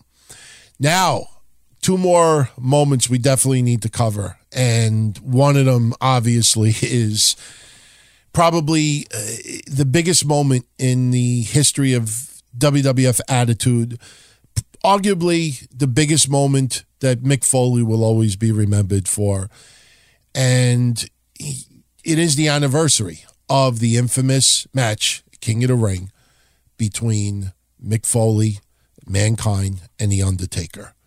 Mick Foley, fell through the cage. And, people have said, including Mick Foley himself, that second fall was even worse than the first fall. Undertaker, quote-unquote, throwing Mick Foley off the top of the Hell in a Cell through the table. And it's just an aura about that match. And I actually wrote this on Twitter. All of us have had moments in our life where you remember where you were when blah, blah, blah, blah, blah. Positive moments, negative moments. There are just certain things, even going back to my childhood, certain moments where I remember where I was, what I was doing. In some cases, other aspects of that particular moment. I mean, a lot of people bring up 9/11 and a few others, but with Mick Foley versus Undertaker, King of the Ring in 1998, I remember where I was. I remember my friends who was in my place with me. I remember what we were eating. And I remember all of us just quiet and silent as we were watching that. And we legitimately said silent prayers after the match was over because you knew Mick Foley was hurt. But you didn't know the extent of his injuries. You see the fucking tooth hanging out through his nose. It was scary, scary shit. Now, the interesting thing about it, and I don't want to start any controversy, but, you have some dispute as if was Mick Foley supposed to fall through the cage or not. And without naming any specific names, some people at work within WWE said that it was not planned for him to go through that cage, the top of the cage. You actually go back and you look at it, that specific area where he was thrown to, if you look closely, it's not easy to see, but you will notice that there was a lot of things being held by twist ties. Now, I'm not talking the twist ties that you tie around the garbage to throw it out. More, strength, stronger ones. Maybe the ones you arrest people with. I mean, really, really strong zip ties. But believe me, if you're going to have fucking two guys, total weight, almost 600 pounds, standing atop the cage, you're not going to fucking fasten shit with zip ties. And I'm not saying that it was only fastened by zip ties, but... I'm not sold on the idea that was not planned. And I'll tell you why also. Was it after him going through the table and being as injured as he was, all right, why would you not throw an audible and have Undertaker climb down that cage? Undertaker stood on the top of the cage the entire time. All right, and Mick Foley decided to climb up the cage. Now, of course, he's a tough son of a bitch. And, he is it's insane that he actually continued the match and climbed back up. But you would think that some type of an audible would have been done at that particular moment, not have this man. And plus, what would have been the purpose of going up the cage again? Were they going to climb back down on either side of it? They had to go inside the Hell in a Cell to have the match. So climbing up the cage after that spot, if you go back and you look at it, did it make sense? What were they going to do? How were they going to go off the top of the cage and continue to match inside. So, when I hear people say that wasn't planned, they never ever explain what the idea was to get them back in the cage. What, were they going to take, dives off the top again? So I'm not sold on that. And I'm going to share with you right now a majority of the match. A couple of things I want to just mention, though. First off, it's about 25 minutes of audio. And I did trim some parts of it, but I trimmed mostly crowd noise. I didn't want to alter Jerry Lawler and Jim Ross's commentary because it was really, really powerful. And I'll tell you something else that I really enjoyed about this audio. When we watch wrestling on television or even on a computer screen, you're sitting on your desk, you're sitting on your couch, you're laying in bed, you're not glued where your eyes are within 6 inches of the TV. You go fucking blind. Your eyes will be all fucked up. Nobody watches TV that close. When you listen to the audio, there's a lot of little audio in the background. Terry Funk speaking, the doctors around Mankind. There's little things that you don't pick up when you watch this on TV. So I really enjoyed this audio tremendously, and I hope you do as well. Here is a majority of how it went down this week in 1998, Mankind versus Undertaker, Hell in a Cell. It is a perverse, vile, diabolical structure. Satanic. Hellish. It will absolutely be unforgiving as this night progresses. Wow. It is custom built for injury. It may be the last structure that The Undertaker and Mankind stand in before they arrive at Allegheny General Hospital in Pittsburgh. And I hope and I pray that does not happen. This match has so much riding on it, JR, that the loser may not even stop at the hospital. They may go straight to the morgue. Well, let's hope it isn't that drastic, King, obviously. Ladies and gentlemen, the following contest is the Hell in the Cell match. JR, what's he got there? Introducing the participants. First, weighing 287 pounds, Mankind. He was born Mick Foley on Long Island, New York.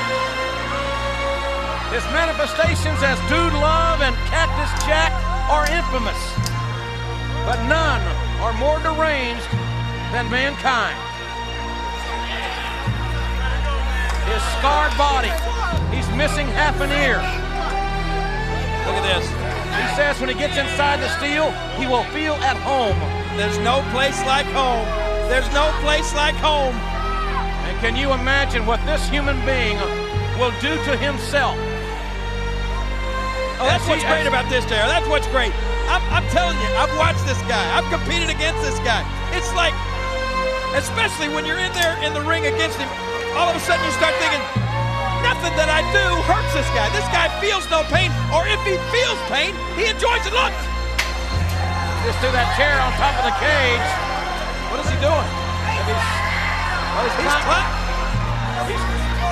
Mankind is climbing the cage. You're supposed to start out inside the cage, isn't he? And yeah, the Undertaker's not even been introduced. What's he doing? Well, he's trying to get up to the top of the cage. Well, I'd see that, but for what? He's not very logical.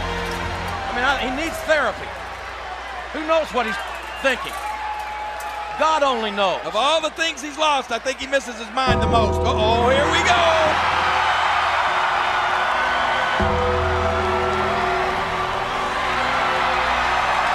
Whoa, it's totally dark in here. He may fall off that cell. His opponent from Death Valley, weighing 348 pounds, The Undertaker.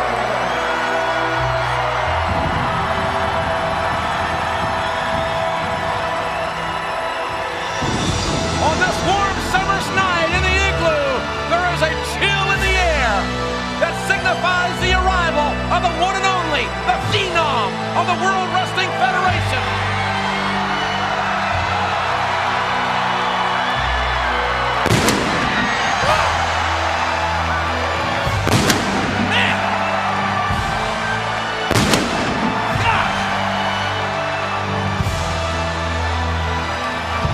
Walking through hell right there. I think that may be an omen, JR. The Undertaker is a changed man for many reasons. He is almost, and I hate to say this, but he's almost satanic in his attitude. No, you're talking satanic. You're looking at it right there. Mankind up on top of the cell. Mankind with a steel chair on top of the cell. Wait a minute. Do you think he's daring the Undertaker to start this match up there? That's where the last one we saw ended. If so, I don't think that Mankind will have to ask twice. The pain that these two men are preparing to endure is inhuman. How they will put their bodies on the line here is beyond description. And the Undertaker says, he's doing it! You want me up there? You want to come up there and fight? I'm going to come up and whip your butt. Oh my gosh. No, he may not make it up. Undertaker in a very precarious position. Ooh. Nothing between the Undertaker and the concrete floor but imagination.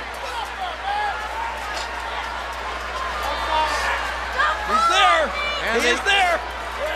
And apparently the Hell in the Cell match is officially underway in the most god-awful locations.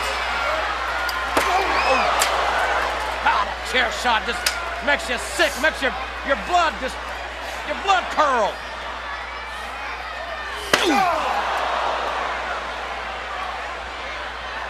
That is a puts goosebumps on my back there. It makes the hair on my neck stand up. I like it. They're fighting on a steel roof of this cell. They use that's a steel chair that Mankind is using. Oh my gosh, look at this, it broke through. It broke through. Well, that's a lot of weight. There's 200-300 pounders up there.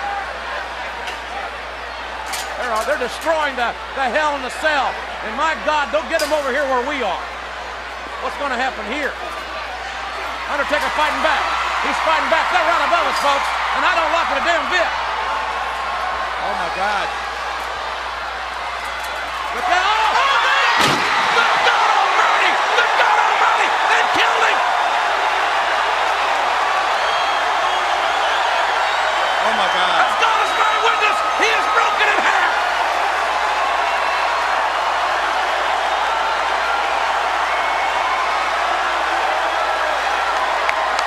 Oh, my God.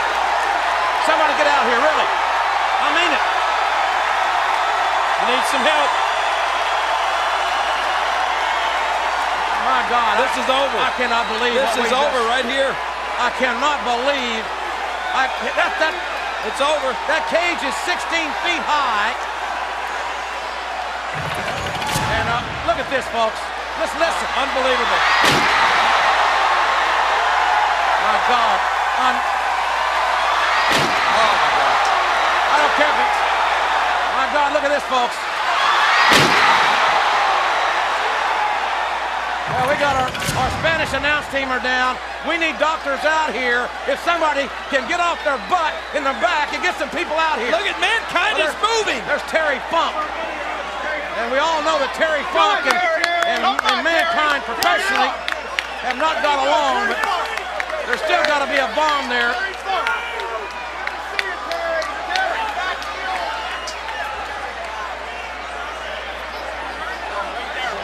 There's got to be bones broken.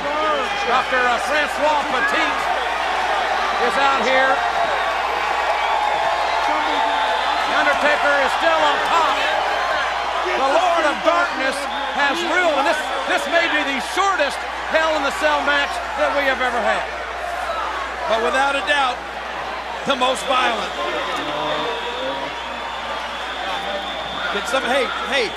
Hey, can you help these guys right here? He says it's his shoulder. I don't. quite know how to approach this.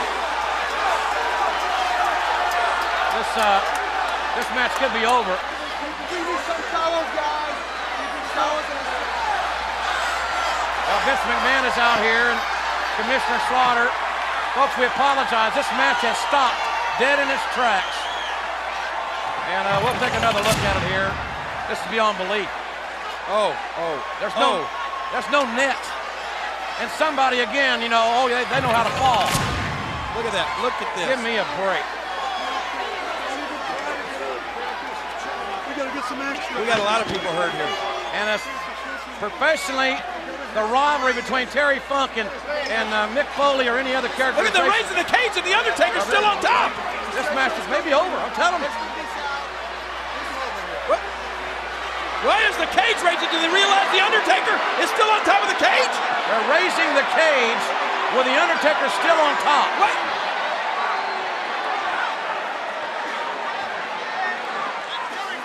And the EMTs now are bringing a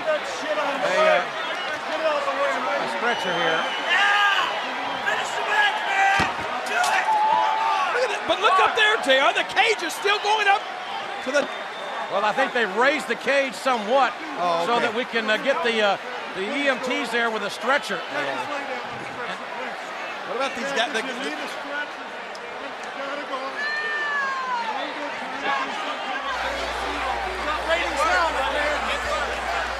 Wait, now the cage is coming back down. I guess they got to get the Undertaker off of the top of this cage somehow. Look out! Look out! Well, the Undertaker is coming down. He's climbing down before the cage is even on the ground. He's coming down on our side, King. Yeah, I'm out of here. Might not be a bad idea for you to. And this is what the bigger story is there in the aisleway.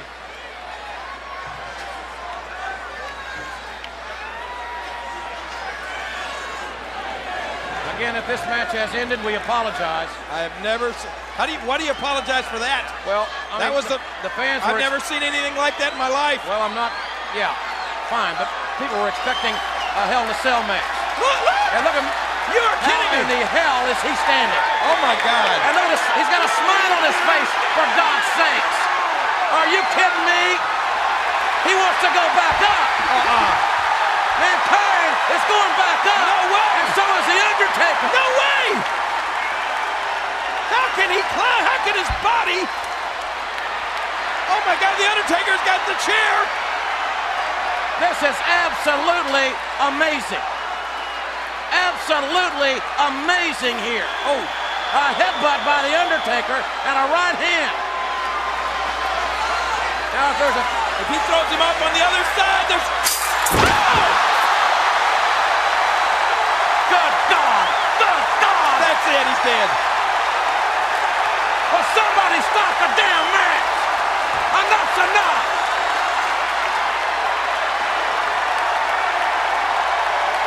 The poor son of a... He's broken in half. And the Undertaker likes it. But I think enough is enough.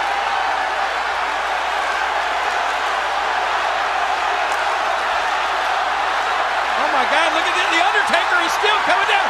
Stop him! The Undertaker's coming. Stop him!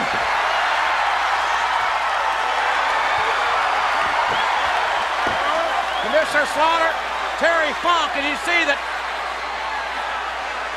from a television perspective. Oh! Now Terry Funk trying to help Mick Foley. And Terry gets a choke slam for his trouble. Somebody stop him! Terry Funk, he just got choke slammed out of his shoes, it looked like. Watch this. My God! That ring is like concrete.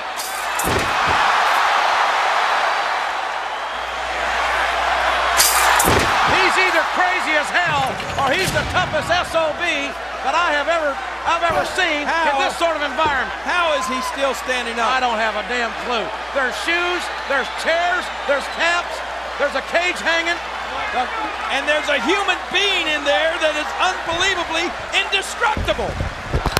I never thought I would say that about somebody, but this guy is indestructible.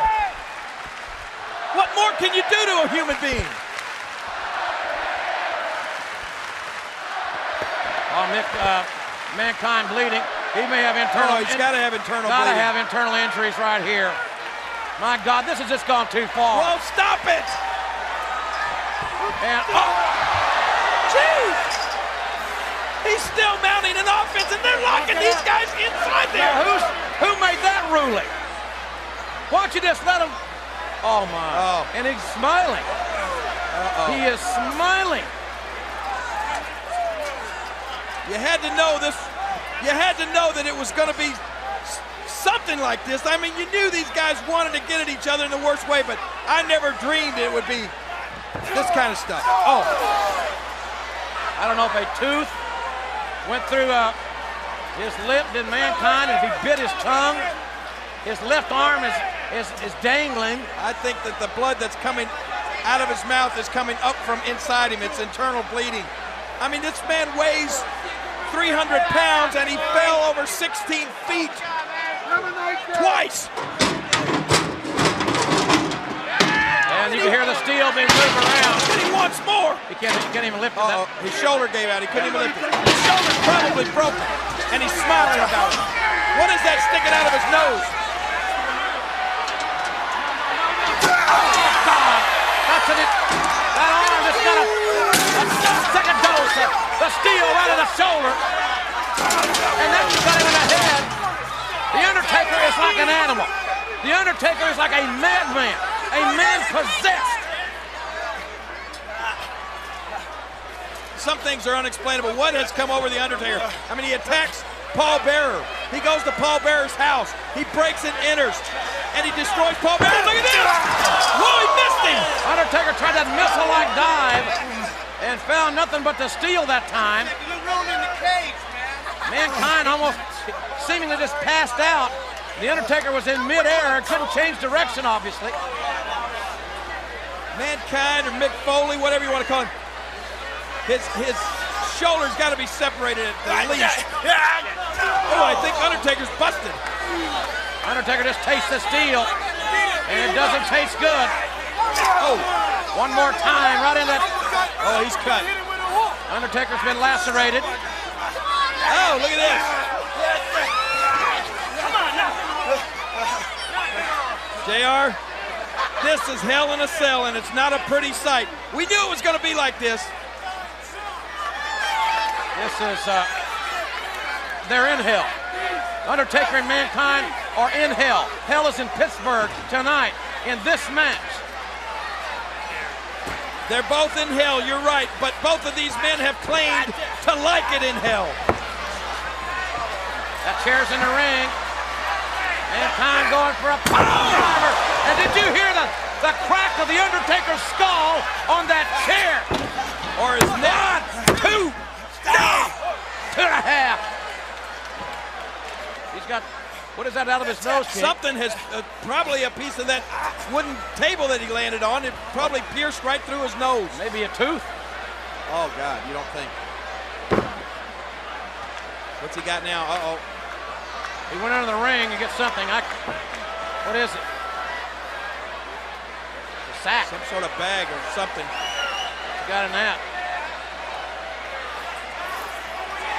Oh, God. What is that?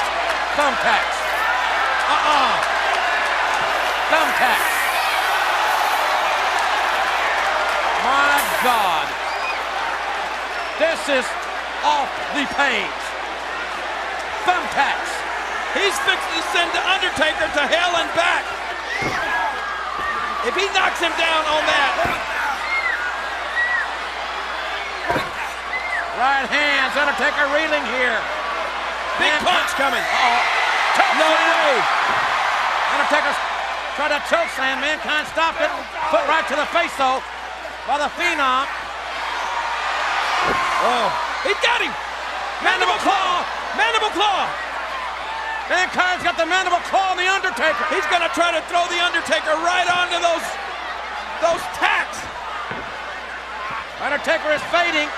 No one has ever had the one-loss record against The Undertaker, as Mankind has earned, and some of them with that very move, the mandible claw. Thumbtacks. Oh, man. He's sick. He's literally sick. Undertaker is fading. Referee Tim White. We'll check it one more time. And Undertaker.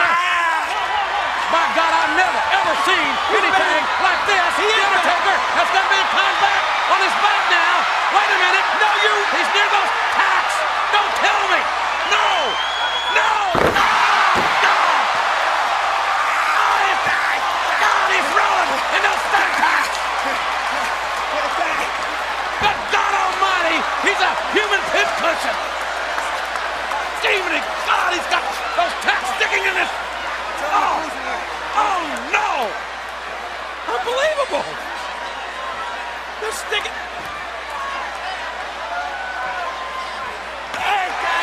A choke slam. No way! Oh, what a sadistic thing! A choke slam on the tacks. My God! What else can be done? What else will The Undertaker do to Mankind? These people are cheering this, JR. No way! And there's the tombstone! Tombstone! On his back!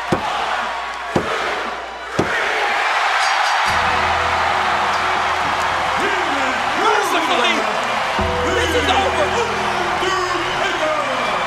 These guys both have tacks sticking.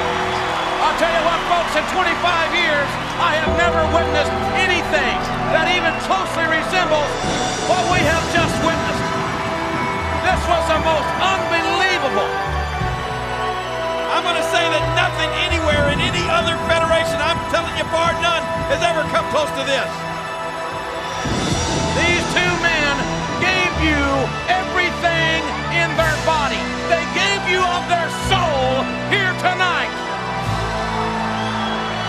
These two WWF superstars. And these people are standing and cheering for the effort, for the desire, for what they have just seen from two phenomenal athletes. Well, we got to get some medical attention in here. Look at The Undertaker standing there, and those tacks are sticking out of his arms as well. This has been the most ungodly match that I think we will perhaps ever see.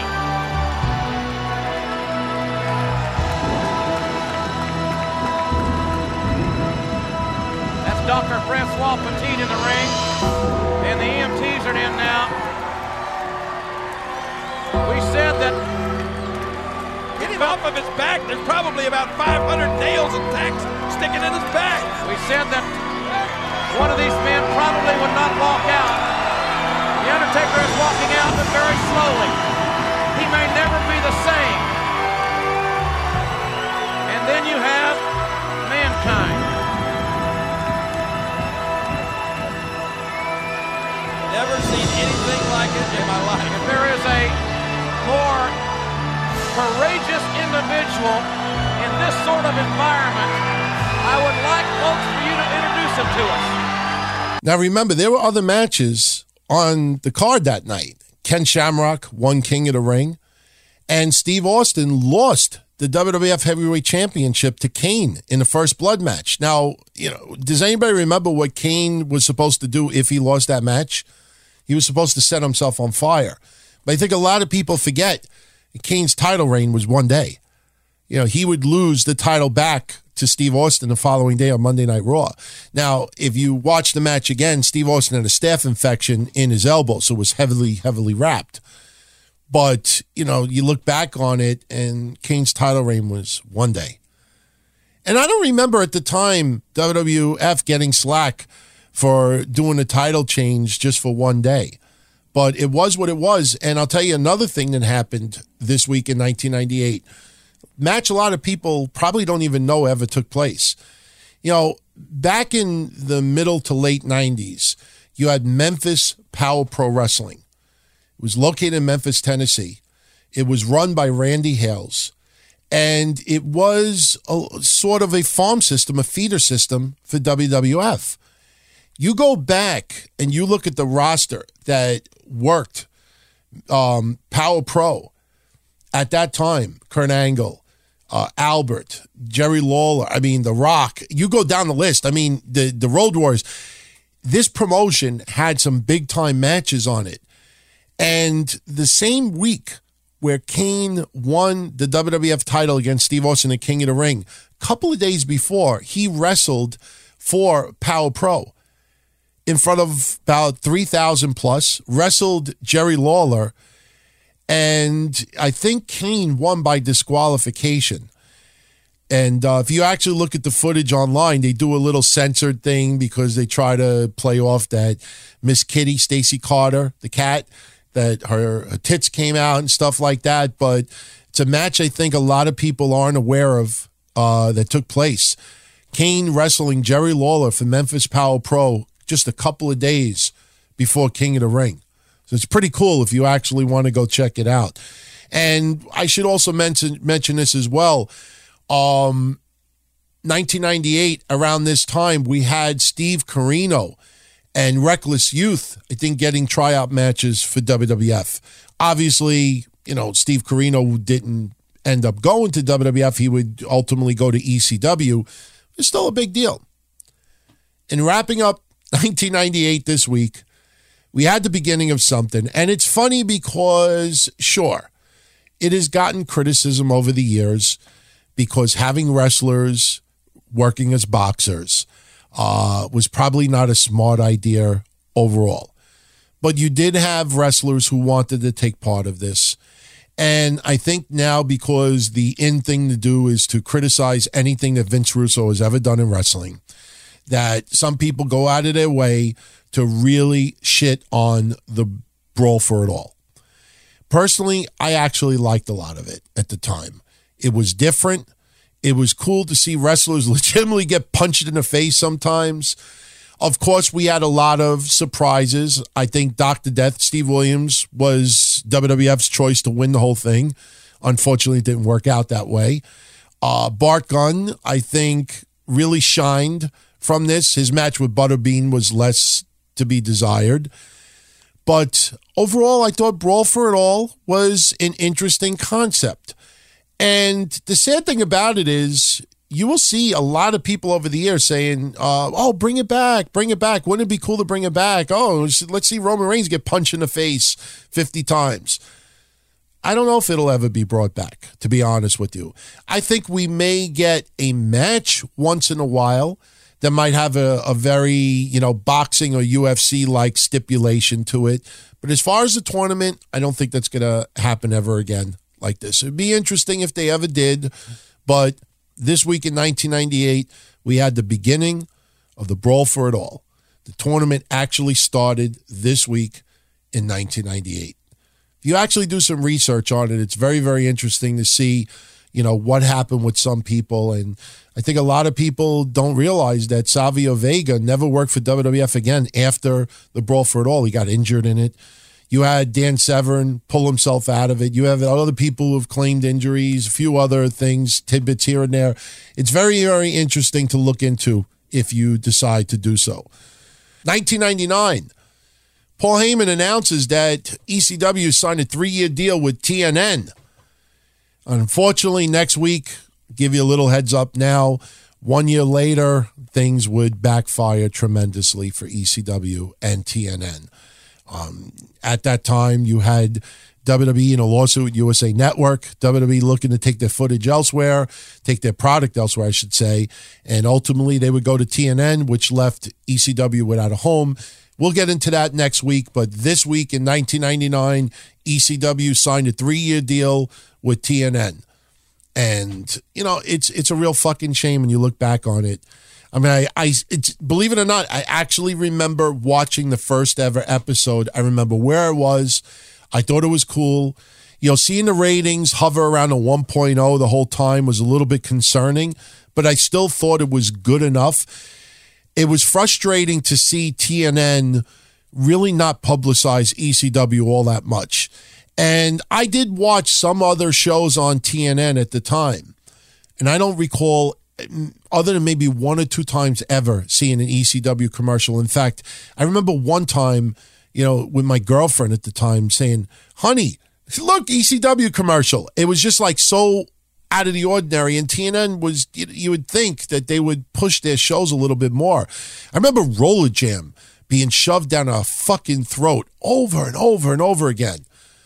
But that deal all started this week in 1999.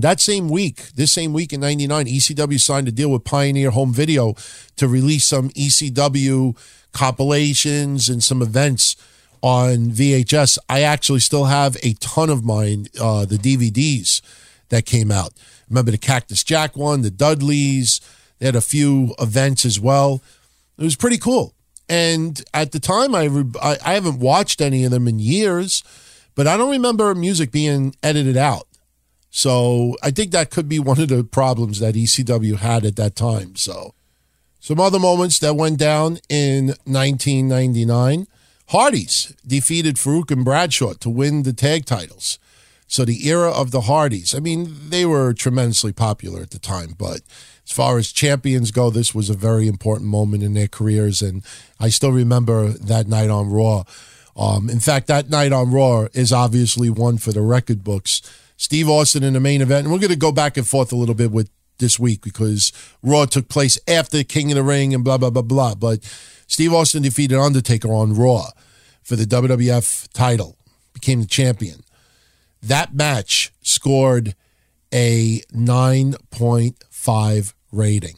Everybody always thinks about The Rock and Mick Foley, This Is Your Life, that did an 8.4. That match scored a 9.5 rating. Almost 11 million viewers watched that match.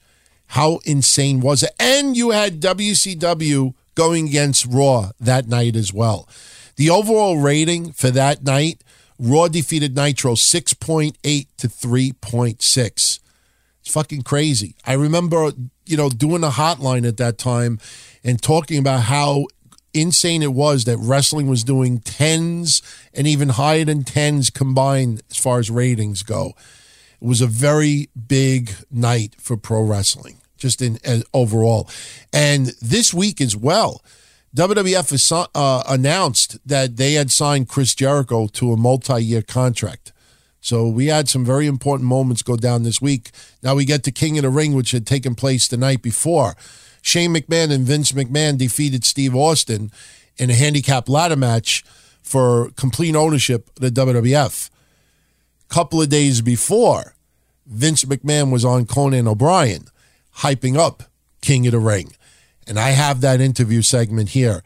You look back on it, I mean, you don't see, the figures that Conan was playing with, but when you listen to the audio, I'm a little surprised that Vince McMahon didn't get a little bit ticked off at Conan. It seemed like Conan, look, these late night commentators will always crack wise-ass jokes. I mean, obviously, that's what they do. But I don't know. The way that he handled Vince McMahon, some of it I didn't like. But overall, I thought Vince did a good job. So here you go. Vince McMahon, Conan O'Brien, this week in 1999. Please welcome Vince McMahon. Let's get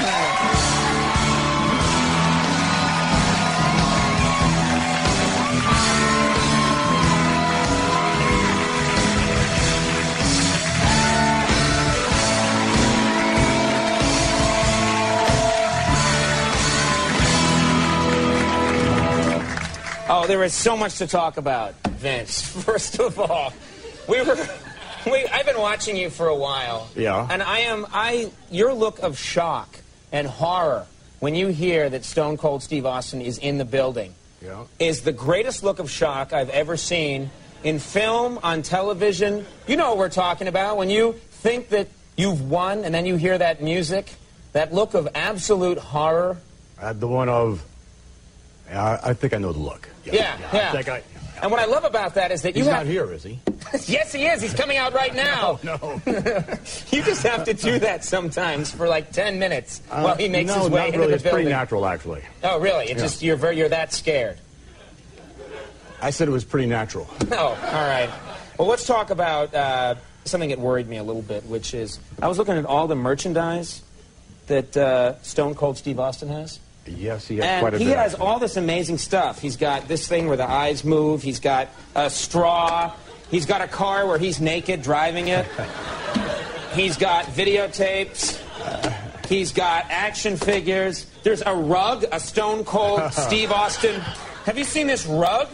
He has a rug, actually, right here, which I actually have in my room, and it's very cool. There it is.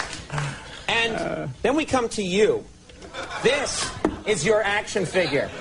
A guy...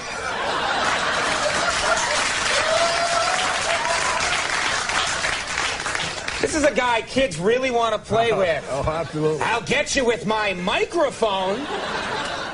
I might announce something bad about you. Everyone else has kung fu grip. Everybody else shoots their stuff. And look at you right there. I'll say something pretty nasty. That's pretty pathetic. Can't you get a better action figure? That's pretty realistic, actually. Well, let's talk about the wrestling world, because obviously that's where the money is these days. Is there any way, because we're on at 12:30 at night, say that I, for example, could fit into the wrestling world if I were interested? And if there was is there anything at all, any way that you could see me? Obviously, probably not a wrestler, don't have the physique, but is there something else I could do? Definitely a manager. A manager? Yeah, sure. Okay. Put a little fez or a little dunce cap on or something like that.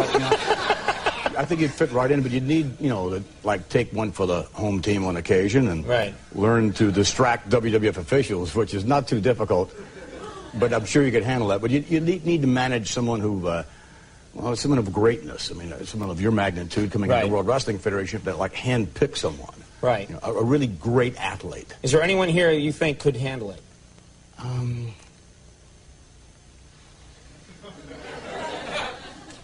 I think Andy is that's the look.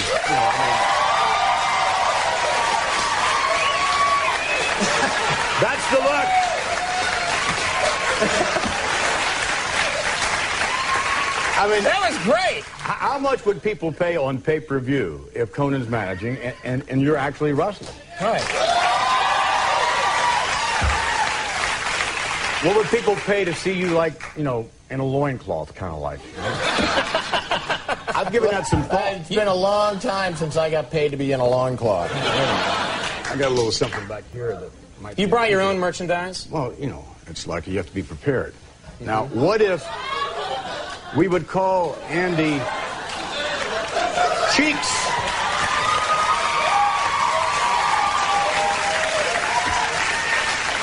That's pretty menacing.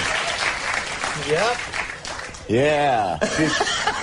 Imagine those big hams out there, You get to keep that shirt now. Yeah, right. Yeah. Here are my cheeks. All right. As long as I can get body slammed into the Spanish language broadcasting. I'm sure we can handle that. All right.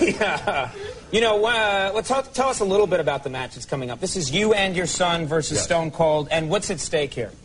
Really, it's kind of like all the marbles kind of a thing. It's Vince McMahon and Shane McMahon. Two McMahons can beat one Austin any day of the week, we hope. And we'll find out this Sunday. It's a ladder match. You see, you take the stock certificates that we own, and you take Stone Cold's title as CEO, and you sort of put it in a briefcase and put it on a sky hook somewhere above the ring. And it's real simple. Whoever gets the briefcase first wins all the goods and complete control of the World Wrestling Federation. So it's all on the line, is what you're saying. You could lose everything. All on the line. All right, that was very convincing. Right, thank you. They didn't believe me, but when you did it. Right. Now, why not, since you own the company, it's your company, why not fire Stone Cold and just make yourself champion and then rehire? Actually, I've tried firing Stone Cold, but that doesn't work. As far as me being a champion, I don't think I'm really cut out to carry that kind of responsibility. You don't think you could do it? I don't think so. Yeah. Not even for a day. It would just, see, we have something in the World Wrestling Federation known as credibility.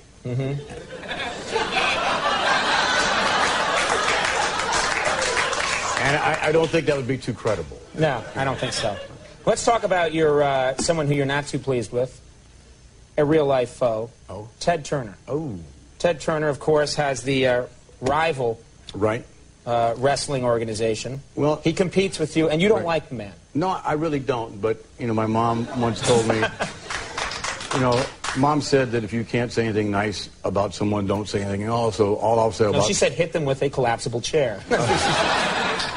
All I'll say about Ted, he's a son of a bitch. Other than that, he's probably not a bad guy, but, don't like him at all. Okay. But seriously, how do you feel about it? I can't stand the son of a bitch. Stop saying that. Wow. This isn't our Cinemax special, my friend. Now, I thought it was in the World Wrestling Federation. No. Just because a poop dog was on earlier doesn't mean you have the license. Ted Turner has an action figure. You should see his. I should imagine. Yeah. It takes lithium all day long, That's a lawsuit! Yeah, another lawsuit. Just what I'm looking for. Yeah, right. Let's see your look of fear when that lawsuit comes around. He can afford some lawyers. I've been told that. Yeah. King of the Ring is available this Sunday on pay-per-view. Indeed. And probably turn a profit, I'm betting. I'm hoping that it just might. Yeah, you just might squeak by. Yeah, we might. You pulled up in a gold car to come to our show. But it was Vince, rusty, actually. Yeah, right. Vince McMahon, get a new action figure, but thank you very much for coming by. Thanks, McMahon, everybody, we'll take a break. We'll be right back. Stick around. Now, as I've said before, unfortunately, not everything could make the cut for these shows. Otherwise, it would be 8-hour episodes. But if you want to go check it out, you can go on YouTube. Video Motion has it as well. This week in 99 as well, Hulk Hogan was on Larry King Live. And during an interview, unfortunately, Hulk Hogan used the word Polak and got a lot of heat for it. Nobody brings it up these days. You would think with, some of the controversy with Hulk Hogan and some of the words he said, this is not the first time, but if you want for nostalgic purposes, just go search online. Larry King Live, Hulk Hogan, 1999, you'll see it. 2000, this week in history, King of the Ring, Kurt Angle defeated Rikishi to win the tournament. As you could see over the last 2 weeks, this week and next week as well, a lot of King of the Rings, if not all of them, all took place around this time during the year. It's a pretty big deal. Monday Night Raw, at this time, Mick Foley starting to wind down his in-ring career a little bit, let him rest, recover from injuries built up over the years. Yes, he wrestled for many years after, but it was this week in 2000 that Shawn Michaels brought out Mick Foley and introduced him as the new commissioner of the WWF. So it was a pretty cool moment at the time. He had the very short hair, I remember, and I thought it was really good. He had a lot of comedic moments that I know a lot of people will remember.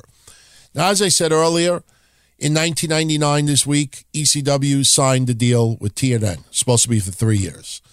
Well, next week, we talk about that a little bit further, but we could give the little precursor now. This week in 2000 in Delaware court, the court ruled in favor for the WWF and Viacom in the lawsuit filed by the USA Network. This basically gave WWE the go-ahead to work out a deal with TNN. So next week we get into the unfortunate news with ECW and TNN, but it started this week in 2000. Ball started rolling, against ECW in the beginning and the end. Started this week. And I think it's something that a lot of people forget, that around this time, there was a lot of talk that ECW would possibly negotiate with the USA Network. USA Network was losing WWF programming. Did they still want to have wrestling? So a lot of talk, a lot of rumors was that ECW was going to negotiate a deal with USA Network since WWF was leaving the network. Unfortunately, we did not see that happen.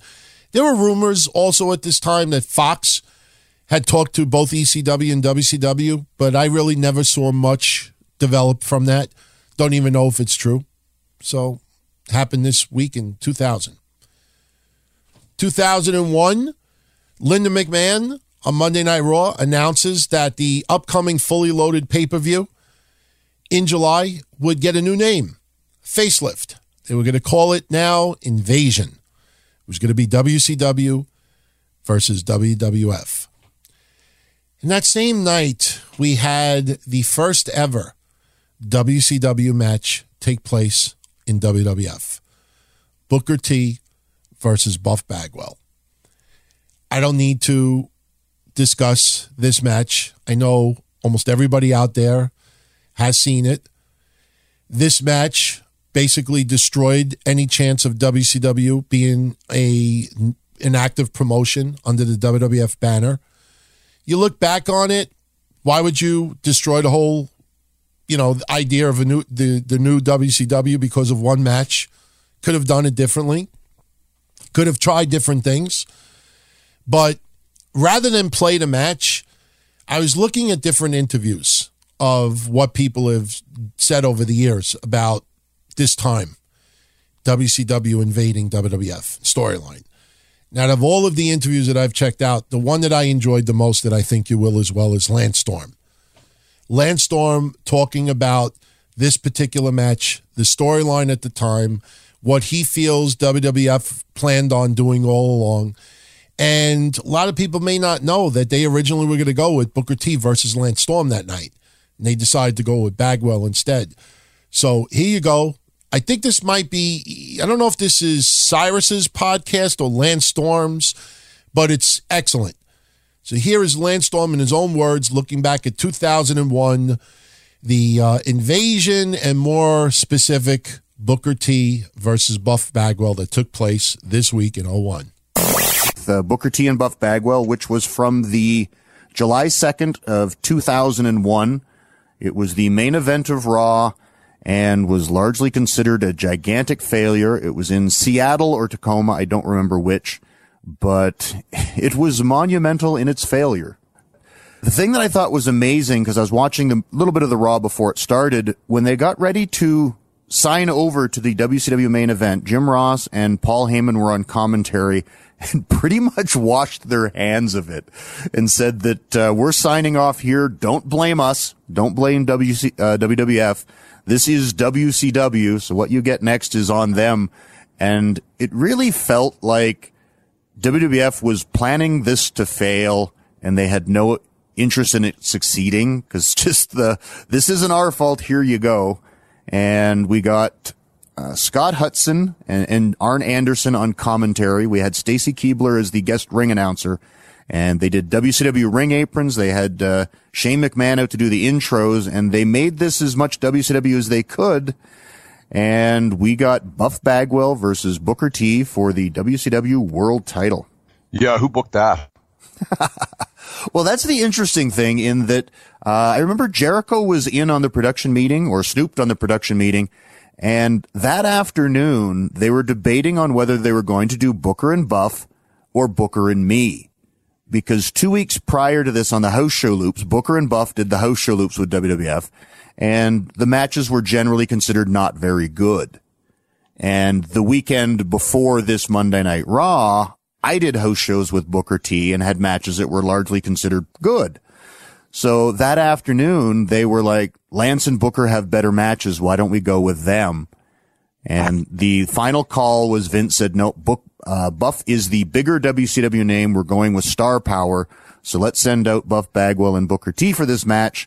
So that's what they went with. Now, to be honest, I didn't think Scott Hudson and Arn Anderson were good on commentary. They had a non-finish. This match had bigger problems than just the match itself, but looking back with the speed and the work rate of 2001, this match was slow. Buff blew up. And even at the start watching it, it's like the first move of the match, Buff hits a double arm DDT that means nothing. And then they just get up and start running more spots. It's like, this was really bad. Oh, yeah. No, I just, to me, when I looked at it, Buff to me looked very heavy, muscular wise, and even a little bit thick. And I thought, man, he's probably going to blow up. And I think that's exactly what happened here. We had been off for about a month now, and WWE had encouraged a lot of us to stay active. I had done, one show for you, and I had done 4 Stampede shows, so I had stayed in shape. But Buff, I think, had just hit the gym and put on some mass. So he was blowing up pretty quick in this. At one point, you can actually hear Booker yelling at him to get up. But as soon as he cuts Booker off, he pretty much goes right into a rear chin lock. And in 2001, nobody was grabbing holds because everybody was paranoid that you'd be switching channels. So he's got the chin lock on. The crowd's chanting boring. At one point, the crowd's chanting this match sucks. And you can just see him breathing heavy. And it's like Book tries to get up to get the action moving, and Buff pulls him back down by the hair. And it's really slow. It's, again, a WWE audience watching WCW. The commentary is lacking in energy. This match was just dying a death out there. Oh, yeah. No, I mean, to me, the interesting thing was I had heard about this match. I'd never seen it look that bad to me. I guess I was expecting a complete disaster, and it was just kind of a mini disaster. Yeah, it was just subpar. And that's the thing. It's like, go back and watch, Angle and Austin and Rock and Jericho and all the guys they had in WWF at that time that were firing on all cylinders and really working at a fast, high pace. And this was just lazy. And it was just slow, and it's just not what they were expecting. And when it is your first chance to make a first impression, it was not a good one on television. And a story I forgot I was going to mention, before the show, Pat Patterson was the agent, and he had actually told them both, it's like, look, this isn't a WCW town. You may not get a big, strong reaction. Don't worry about it. This is WWE's, town. And Buff went, no, Pat, you don't understand. I'm a huge star. When I go through that curtain, there's going to be a big pop. And that did not sit too well with Pat, and it didn't end up to be true. And this match just didn't fare well.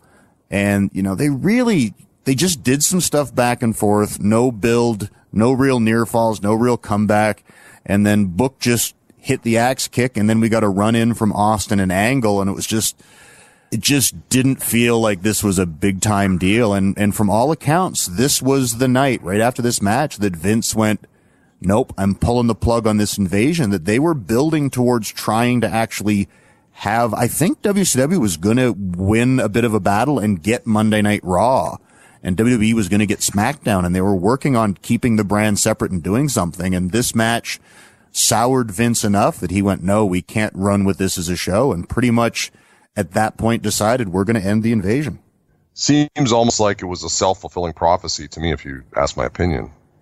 Yeah, I think too. I think when he made the decision to go with Buff, maybe deep down he wanted WCW to fail. And I know when I was there in the invasion, there'd be times where, the creative people, everyone would be talking, and it's, the WCW guys will do this, and it's like, it felt like they still thought we were the adversary, that it didn't feel like we were on the same team when we were. And I think probably on some level, Vince battled WCW for so long that he just couldn't, in his own mind, allow it to succeed, even if he owned it. Yeah, it's unfortunate because I think it could have been done so much better, and it really wouldn't have been a hard, but it's almost like, you want to prove you were right all along, and I guess that's what it is. Yep, and then the following day on SmackDown was when it all came home to roost, because Buff tried to defend the match the next day. He went home and watched it and was trying to convince everybody, I watched it just wasn't that bad. And once the office has decided it is, you can't argue that point, where Booker was just like, yep, it was sucked, I'm sorry. And he tried to dump a lot of it on Buff, and I think Buff deserved it because he just wasn't, I don't think he had the cardio to go. But that night they had booked a run-in. Buff was involved in a match, and there's going to be the big mass run-in. And as we're all standing backstage in the run-in, all of the WCW guys are supposed to bail out except for Buff. He's going to get caught in the ring, and he's got to take a power bomb from John Layfield, APA, and then a spine buster from Ron Simmons. And as we're standing behind the curtain ready to go out, Ron and John walk up and just look at us, and it's like, if that son of a bitch tries to run, you better throw him back. And it was just one of those moments where we had to make the decision, are we team Buff or are we team WWE? And pretty much everybody behind the curtain, because Buff had so much heat with everybody at that point, went, don't worry, we'll throw him back in. And he didn't run on the first one, but after he took the power bomb from John, he laid there and sold like he was hurt and didn't want to get up. And I remember it like it was yesterday. It's like he wasn't feeding up, and Ron just stood over him with, somebody get that son of a bitch up. And it's just like, oh God, Buff, you should have just got up. So Ron picked him up and gave him that spine buster that hurts at the best of times because Ron is so goddamn strong. And I think Buff sold a neck injury after that, and I don't think he lasted much longer. No, which is too bad because I always used to think that the whole Buff Bagwell thing, it was exactly the type of character that should get over with Vince, but I thought the same thing of the Disco Inferno and Mark Marrow, and those didn't work out either. No, Mark Marrow didn't. They were pushing him like the next Randy Savage, and just something didn't work. I think it's probably that situation where if it's not Vince's idea, he doesn't want to go with it. But Buff had, bigger heats. He no-showed the next loop of house shows, and that was pretty much it for him. But again, had they gone with me and Booker, who knows what would have been different? I tend to think nothing would have been different. I think the writing was on the wall for WCW, but I know Jericho on occasion jokes that if they'd have gone with me and Booker instead, the whole invasion might have been different. It might have lasted a couple of weeks longer before they gave up on it. 2002, sad news we heard at that time. Bret Hart had suffered a stroke. He was riding his bike at the time, and unfortunately a blood clot had reached his brain. He had fallen. He was not wearing a helmet. He had originally lost feeling on the left side of his body, and he would go through a massive amount of physical therapy. I don't think anybody out there really has any clue of how much physical therapy Bret Hart went through just to not only learn how to walk again, but to talk. And he would recover, and we did see him return to a WWF ring, 7-8 years later. So, but it was sad. It was this week in 02 that we learned about that. Match that took place this week as well. Two of them we got to talk about. First, we'll talk about Raw. Undertaker took on Jeff Hardy to retain the undisputed WWE Championship. A lot of people consider this match as one of the greatest matches ever to take place on Monday Night Raw. Jeff Hardy versus Undertaker. And it was really cool at the end of the match to see Undertaker show respect to Jeff Hardy. It was an awesome match. I originally was going to share the audio here, but because it's a ladder match and the way it went down, you got to watch it to really enjoy it and just to understand why this is one of the greatest matches ever to take place on Monday Night Raw. And, look, Monday Night Raw has had, well over 1,000 episodes. It is a memorable match. Another memorable match, and this one I'm going to share with you right now, took place on SmackDown. Now, people always remember this match because of a quick opening promo, an exchange that happened between two people. I always remember this night because it was the debut of a particular wrestler. The audio, the verbal exchange that they had in the beginning of the match. After the match, Undertaker once again showing respect in the locker room to this person who made his debut. But I always remember the front row or the second row, there was a guy that had a sign that said, Austin 316 says, I just beat my wife. Because this was the time, if you remember, 2 weeks ago, we talked about Steve Austin walking out of WWE, not wanting to face Brock Lesnar a week before King of the Ring on Raw. And a lot of people, I don't think, realized that it was that same period that not only did he walk out, but he had the incident with Deborah, where the cop showed up and she had bruises on her face and welts, and Steve Austin went on the lam. So this all went down for a very short period of time. I'm a little surprised that WWF did not take that sign away and quick, especially when you realize in the annals of history that they always have to go to this original match to show whenever you want to highlight the career of John Cena. Who in the hell are you? I'm John Cena.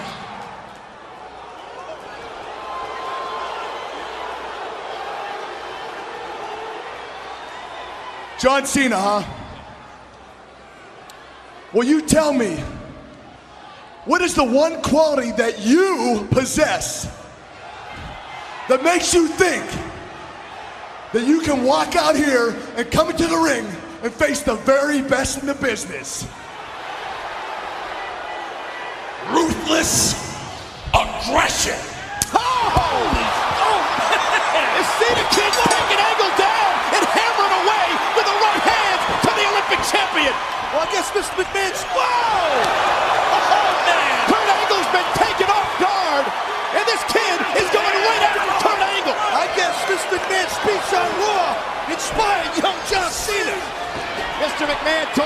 young superstars to seize the opportunity, and this is what Cena is trying to do tonight against Angle. Cena's bringing it to Kurt. Kurt, look at it! Big back body drop by Cena to Kurt Angle and a clothesline. And another one. Ruthless aggression from Cena to Angle early on. Looks like Cena's got that aggressive part down pat. This Cena is a rookie. He's a prospect here at Pro Wrestling Entertainment. Covered, hook of the leg, does he have it? And Kurt Angle kicks out. Check out the first clothesline, Taz. Wow, just cleaning Angle's clock. Cena's one of the kids in the World Wrestling Entertainment who basically, Taz, hopes to season out. Oh, look at Kurt Angle. There's a cat for the ankle lock. That's the end of it. Goodbye. And Cena countered. I guess Cena had Angle scouted like a German. And a German suplex from Kurt Angle to John Cena. This guy looks good. I mean, Cena, in my view, it seems like he had Angle scouted. We don't know a lot about John, but we've just seen a lot of him. We've heard a little bit about Cena, and one of the young talents working their way through the system. And Kurt Angle now putting on a clinic for the rookie Cena. This might be the end coming up right now. I mean, this guy Cena, John Cena, caught Angle off guard, and now Kurt Angle's going to pick him apart. Do you have to question Cena's logic, Taz? I mean, you only have one chance to make your first impression. Oh, and is Kurt Angle the person you want to make that impression against? Because Angle's taking it to him right now. Well, John Cena has nothing to lose, in my opinion. I mean, he comes out and gets an opportunity from Kurt Angle. Look at this! Look at this counter! Oh, look at the counter! He's got Angle! He's got it! No, and a kick out. This kid has got the guts. He certainly has a will to win, as he's demonstrated here. Miss McMahon said it from day one. Opportunities always there in the WWE, and John Cena, God bless him, he stepped up to the plate, but it might be a little too much dealing with Kurt Angle. And Kurt Angle begins the trash talking with Cena. Perhaps Angle took Cena a bit lightly in the early going to this matchup, and now it may be punishment time for the youngster. John Cena looks like he's in great condition. Oh, wow, listen to that slap. Kurt Angle, the man who made Hollywood Hulk Hogan tap to the ankle lock, tap out for the first time in Hogan's career at King of the Ring Sunday. Off the suplex, the hook of the leg on Cena. And Cena got the shoulder up. Well, Cena's tough. He looks tough early on right here. And Kurt Angle, I thought I saw a weird look in his eyes. Look to be a bit perplexed. I don't think I've ever seen that from Angle. Well, look at this front face lock right here by Kurt Angle, wearing down John Cena. You got to figure Cena's nervous out here, which is, takes your endurance away from you. This front headlock just cutting the blood off to Cena's brain. And when Angle locks a front headlock, you can choke you out with it. It's a punishing move, is what you're saying. Absolutely. A front face lock is a fundamental move, but yet extremely dangerous, especially from a guy like Kurt Angle. Well, Cena trying to make it to his feet, trying to get some sort of leverage on Kurt Angle. Got over under. Angle's got an under. Oh, look out! Angle's in trouble! Oh, and what a desperation counter by John Cena. And you can feel the crowd starting to get with the kid a little bit, Taz. Yeah, this crowd may be starting to believe that Cena has a real chance in this matchup. But Cena's got to believe it. John Cena's got to be positive about himself that he can take out Kurt Angle. But Cena got a lot taken out of him by that front face lock by Kurt. I think Cena does believe he can beat Angle. That's why he's out here. That's why he's battling it. He's battling it out against a world-class athlete. I agree with you. He is. I just think he might be a little overmatched here. Come on, let's face it. Oh, big knockdown by Cena to Kurt Angle. This guy looks great, though. You got to face it. And Kurt Angle is reeling. Wow! The cover. He's got him. He's got him. Oh, Angle just got the shoulder off. Big up to John Cena. This guy looks awesome. And Kurt Angle with a rake of the eyes. That is all desperation for Angle. Angle slam, look at this. Went for the Angle slam. Cena countered. Kick to the midsection. And Kurt Angle. Cover him, cover him. He's got him this time. Got him, kid. Outside leg hooked and Angle got the shoulder up again. Again a cover. Again the outside leg hooked and again a kick out. Ruthless aggression. There it is. The cover again and Angle kicks out a third time. Ruthless aggression. Tenacity by John Cena. That wins matches. Cena has countered the ankle lock. He has countered the Angle slam. Into the corner. Oh! Kurt Angle shoulder first into the steel post. Look, he could have him here. Does he have it? No, Angle kicked out. Once again. Small package. The small package. He's got him. And Angle again kicks out. John Cena giving Kurt Angle all he can handle and then some. What the hell of a match this is. Reversal. Angle whipped across the ring. Slam by Cena. Hook his leg. Again a cover. He's got him this time. And Angle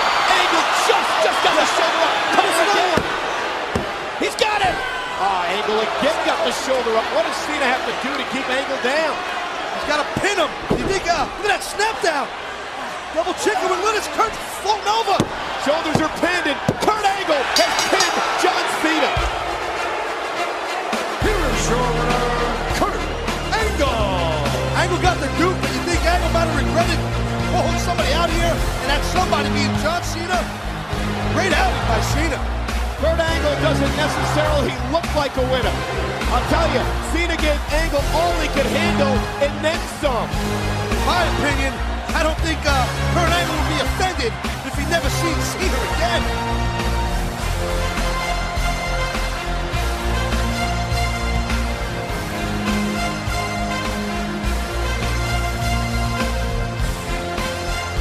Got respect.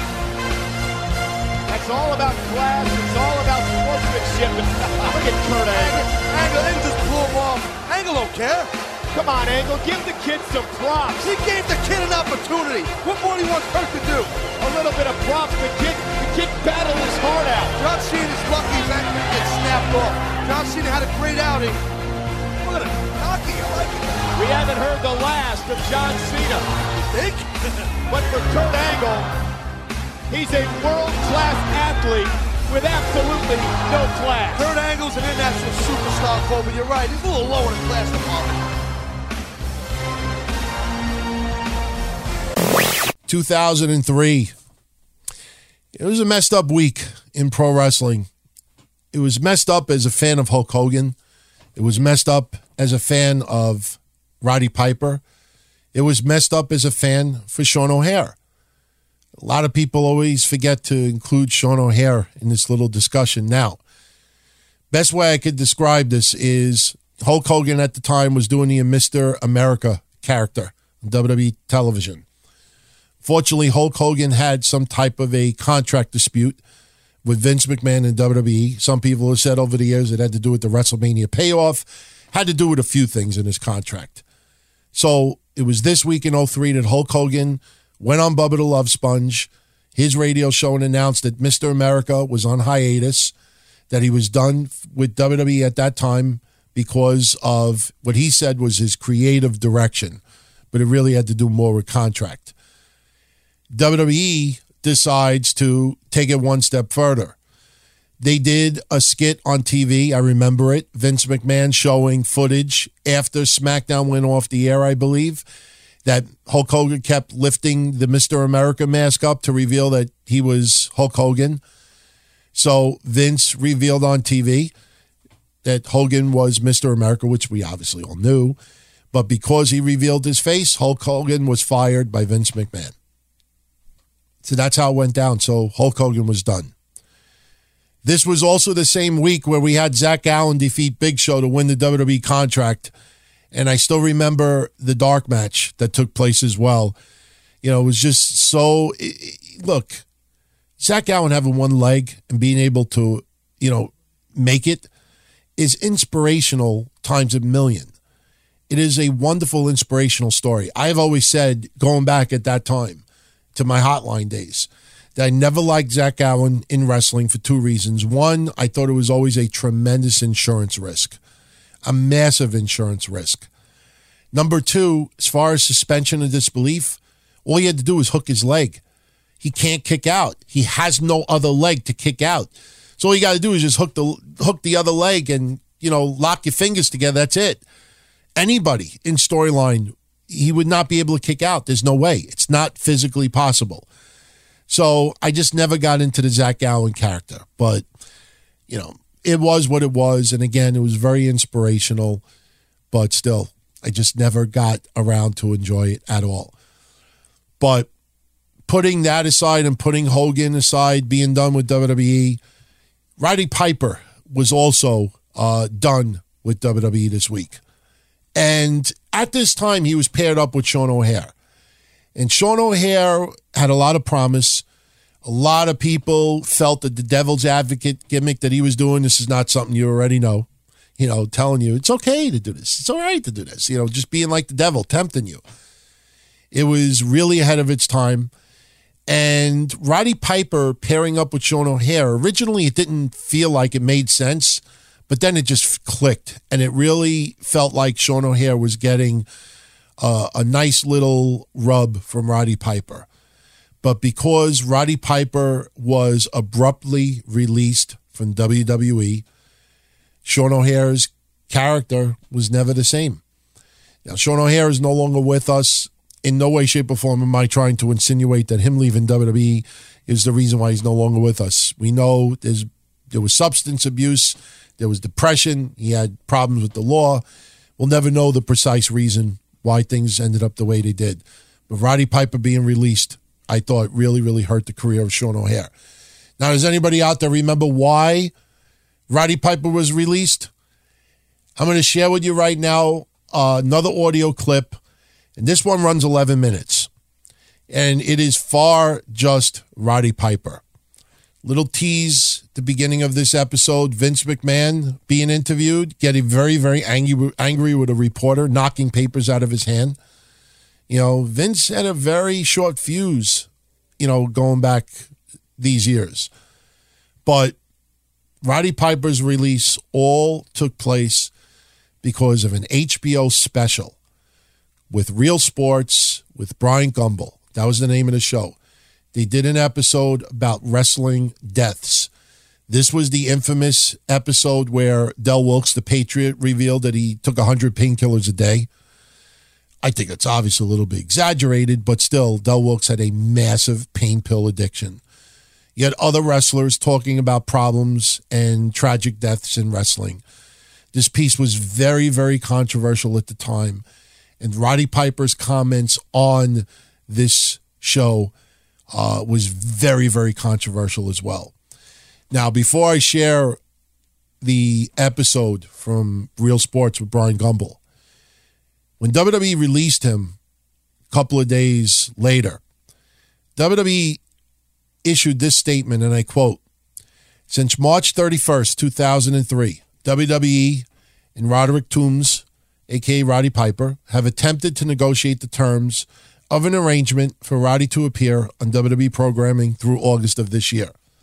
The parties have been unable to reach a mutually acceptable agreement. On Tuesday, June 24th, Roddy Piper appeared on HBO and revealed disturbing facts about his own personal drug use. Roddy Piper stated that he used drugs for many years while working in professional wrestling, and that he does not like the person that he becomes when he actively performs as a pro wrestler. In view of WWE's inability to reach an agreement on a contract and to assist Piper from engaging in any self-destructive behavior, the WWE is ending any further discussion with Piper regarding a contract. WWE sincerely hopes for Piper and his family that Roddy can find happiness." So basically, once this special aired, WWE's like, fuck you. You ain't with us no more. So that's how it went down. And here is, going back to 2003, HBO's Real Sports with Brian Gumbel, talking about deaths in pro wrestling.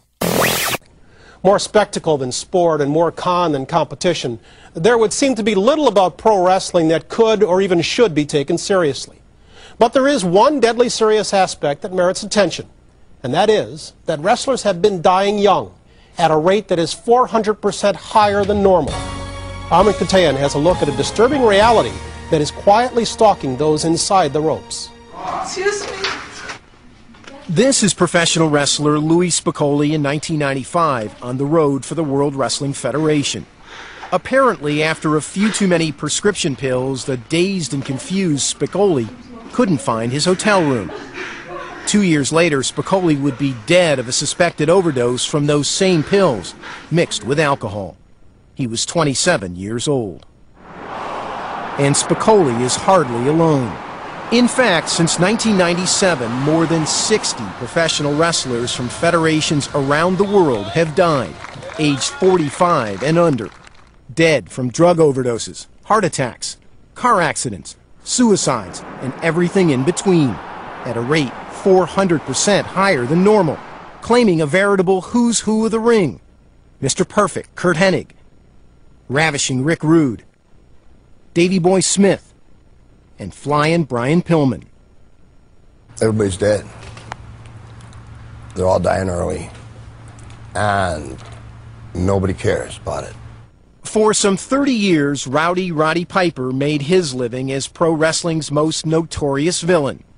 Now, 3 years into semi-retirement, Piper says he wrestles almost daily with these deaths, with the fact that 49, he's outlived more than 30 of his closest friends.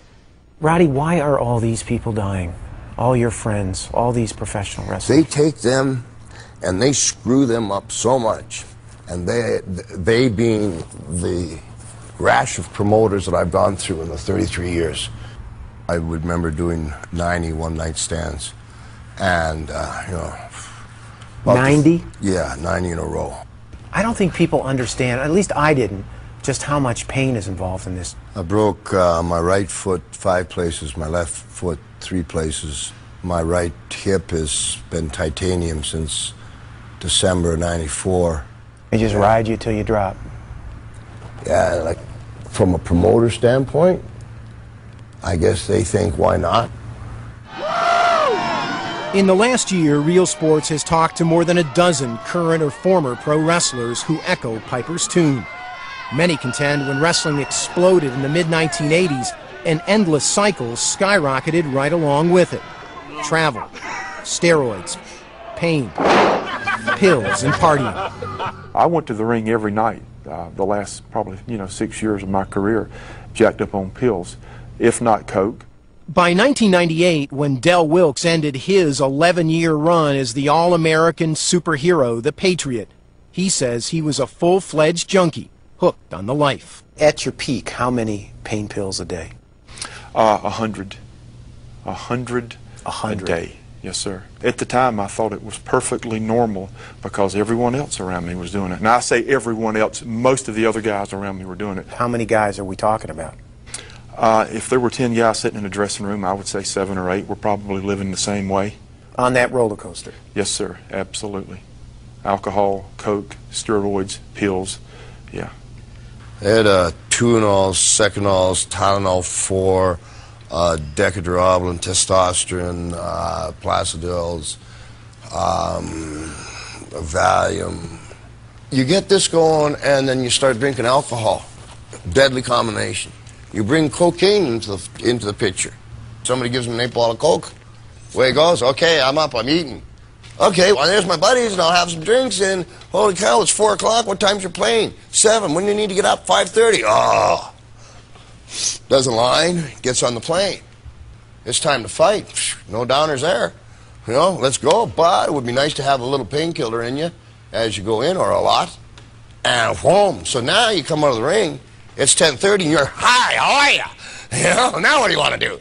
And just do the cycle again. How long did you live like this, Rod? 20 years. You ran this cycle for 20 years? Non-stop. Non-stop. But as easy as it seems to blame the drugs alone, Piper, Wilkes, and others insist you need to look beyond the official cause of death to see a trend, what doctors never saw. A business with no union, no health benefits, and little job security. There's a definite connection there between the lifestyle, between what's expected of the guys, the lifestyle, and you fall prey to it. Many hotel rooms, I have just sat there, and I call it the silent scream. It's just, I don't know why, you just sit there and tears will just come down, and you just sit there, and like, fucking hours, man. Excuse me, hours. Because there's no answer. There's no place to turn. And when you do turn, who cares? You're just a dumb professional wrestler. But to their screaming legions of fans, these guys seemed larger than life. Equal parts rock star, athlete, and circus performer. In searching for answers today, Piper and others point to a slew of promoters who they say turned a blind eye to abuse while pushing wrestlers harder and harder. Vince McMahon was the owner of the World Wrestling Federation, one of the biggest organizations back then. If you can't cut it, get out. What's wrong with that? No different than any other business, by the way. If for some reason you have to rely on drugs, illegal drug usage to make it, boy, you're going to self-destruct. 15 of the 60-plus wrestlers who have died worked at one time or another for McMahon's organization, ranging from talent being developed to bona fide stars on contract. Many of those, as a matter of full disclosure, also wrestled for the now-defunct WCW, then owned by Time Warner, HBO's parent company. The wrestlers Real Sports contacted say both companies fostered an environment where bigger is better and anything goes. It was more of a Wild West show back in the 80s, no doubt about that. And I think that, in terms of illegal drug usage, in terms of cocaine, there was quite a bit of that went on. Again, I don't throw any stones. I was a part of that whole scene myself. In retrospect, how much do you attribute that lifestyle in the 80s to the deaths that we're seeing today and have seen since '97? I think that that lifestyle back in the 80s could partially be attributable to the way people are acting today. Again, most of us, the smart ones, obviously grew up and grew out of those habits. But certainly in all the entertainment business, it was the Wild West. A lot of individuals, unfortunately, passed away as a result of that. We asked McMahon about a few of the biggest names in the business who worked for his and other organizations. Do you have a reason why these people would be dying under the age of 45? Why don't you ask yourself that question? I mean, why are you indicating that's my responsibility? These people are dead? Because I'm asking you if it's in any way, shape, or form falls on your shoulders. I would accept no responsibility whatsoever for their untimely deaths, none whatsoever. As far as, and you've got that little look on your face like, geez, Vince, how can you possibly say that? Well, but none whatsoever. I mean, they wrestled for you. They were part of your organization. They worked a couple of hundred nights a year for you. They lived this lifestyle. Oh my God! You can't believe. Oh, can you see that look? I mean, how can you possibly say that, Vince? How can you look that way and you're giving me the old sympathetic No, I'm not. stuff? I'm honestly curious. Because I told you, these individuals worked for our organization at one time. They also worked for other organizations. I'm not responsible for the way the business was then. I wasn't responsible for the way the business, how they grew up in the business, and whatever personal bad habits they developed. Why am I responsible for that? I gave them the opportunity. Well, you ran it. I ran one organization. You controlled the biggest organization. I don't think we were the biggest at that time, quite frankly. Okay, we're the sole surviving organization now. But as far as looking back on all of this, these individuals developed a lot of bad habits. That's not my responsibility. Certainly no one blames McMahon or any other organization for these deaths. Indeed, McMahon says he took steps to curb the abusers he was aware of, either by sending them to rehab or firing them. And what about the next generation of stars, up-and-comers like Teddy Hart? It's important to look good and try to get the look that the fans are used to seeing, especially if my job is be the future Rock or something like that. Hart and his cousin, Harry Smith, are paying their dues on a small wrestling circuit in Western Canada. While both say using steroids or other drugs is not part of their routine, the pressure to look big, to take it to the next level, is huge. They look amazing. I'd like to look the same as them, so probably if I can't get the results I need doing what I do, then I'd probably have to take it to the next level, is about as much as I could say there. You understand what I mean? Such is the life, one it appears both Ted and Harry know all too well. Almost exactly a year ago, Ted's uncle, Harry's father, Davy Boy Smith, died of an apparent heart attack. He was 39. Wrestling, it has a tremendous entrance plan. You come in as, boy, here you are, you rock and roll and everything is wonderful. It's got no exit plan. And Rowdy Roddy Piper should know. A few months ago, he climbed back into the ring. What would you have me do at 49 when my pension plan I can't take out till I'm 65? I'm not going to make 65. Let's just face facts, guys. And while Piper has returned to a game that says it has cleaned up its act, the fast times that claim Spicoli and so many others remain etched in the minds of those who, to some degree, have survived life in pro wrestling. I hate it. I don't watch myself on TV. I hate that guy because I know what that guy's thinking. I know what that guy's capable of doing. I know what he's thought of. And there's nothing nice about that guy at all. That guy being you. That guy being Roddy Piper. Wrapping up 2003, Gail Kim makes her WWE debut. And in her debut match, Women's Battle Royal, she wins the Battle Royal and wins the Women's Championship. Now, we know it's obvious. Gail Kim is one of the greatest wrestlers of our generation as far as women go. Back in 2003, though, she didn't have that storied career. And I remember a lot of people criticizing her for winning the championship on her first night out. Common sense, it's not her fault. It was WWE that made that decision. But I think she's pretty much earned her stripes over the years. And yes, as I said before, one of the greatest to put on the boots as far as women's wrestling in our generation. 2004, Kota Ibushi makes his pro wrestling debut. He debuts for the DDT promotion in Korakuen Hall in Tokyo, Japan, under the name Kota Ibushi. He loses in his debut match against Kudo. 2004 as well, we had the WWE present the Great American Bash. Some people have called it one of the worst pay-per-views that WWE has done in the last 20 years plus. It was terrible. I mean, some of the matches I didn't think was all that bad. JBL versus Eddie Guerrero in the Texas Bull Rope match was, I thought, pretty good. I think people were more upset that JBL getting the heavyweight championship such a short time after having the goose step incident in Germany and him being fired from CNBC. Felt like he was being rewarded for the behavior. Because remember, WWE had taken the original apology off their website shortly after they put it up. And a lot of people, including myself, was not happy with JBL at all at this time. Looking back on it, JBL trying to just be a heel character took it a little too far. Totally understand that. And, I look back on it now and I feel JBL definitely deserved to be a heavyweight champion at this time. So that went down. Also at the Bash, Sable defeated Tori Wilson. This was Sable's final appearance on WWE pay-per-view. She would be gone from WWE only a couple of weeks later. We will cover it when it takes place. And who could ever forget what we played at the beginning of the show? I'm not playing it again. There's no need to. Undertaker defeating the Dudleys in a concrete crypt handicap match.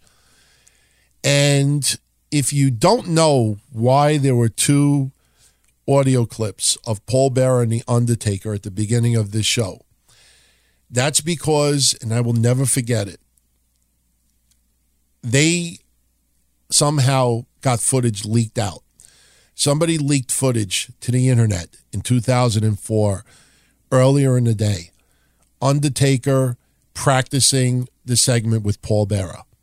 If you listen to Paul Bearer's voice, especially in the both clips, they're identical. Because Paul Bearer, they filmed the segment of him being buried in concrete alive. They filmed that earlier in the day. The people live in attendance in the Great American Bash, all they saw was an empty crypt with cement. They could not see Paul Bearer. They did it in a way that the fans, no matter how they tried, they couldn't see the crypt perfectly clear. So on the monitor, they saw the footage that was recorded earlier in the day. But the actual crypt, live and in person, had no Paul Bearer in it. So here you are, earlier in the day, this footage leaks out. It leaked out the day of the pay-per-view. All right. It didn't air the next day or a week later. It aired hours before the pay-per-view. So we all see this online. Save me. Oh, yes, you could save me now. And we're seeing this and Undertaker going through the motions. I mean, look, we know that this is entertainment. But to see the actual skit, everybody's like, what the fuck are we watching? And then if you listen to the crowd, when they did this on the pay-per-view, crowd was not into it either. It was stupid. It was hokey. It was to write off Paul Bearer off TV. If you look at, suspension of disbelief, Undertaker, quote-unquote, killed Paul Bearer, but it was not good. So what you heard at the beginning was the original practice that they did earlier in the day, and then how it went down on TV. 2005, almost 2 years to the day that Hulk Hogan was gone from WWE after the Mr. America debacle. He made his return, surprise return. How it went down, there was an episode of Raw this week in 2005. 6-man tag main event was announced. Chris Jericho, and Tomko versus John Cena, Shawn Michaels, and a partner.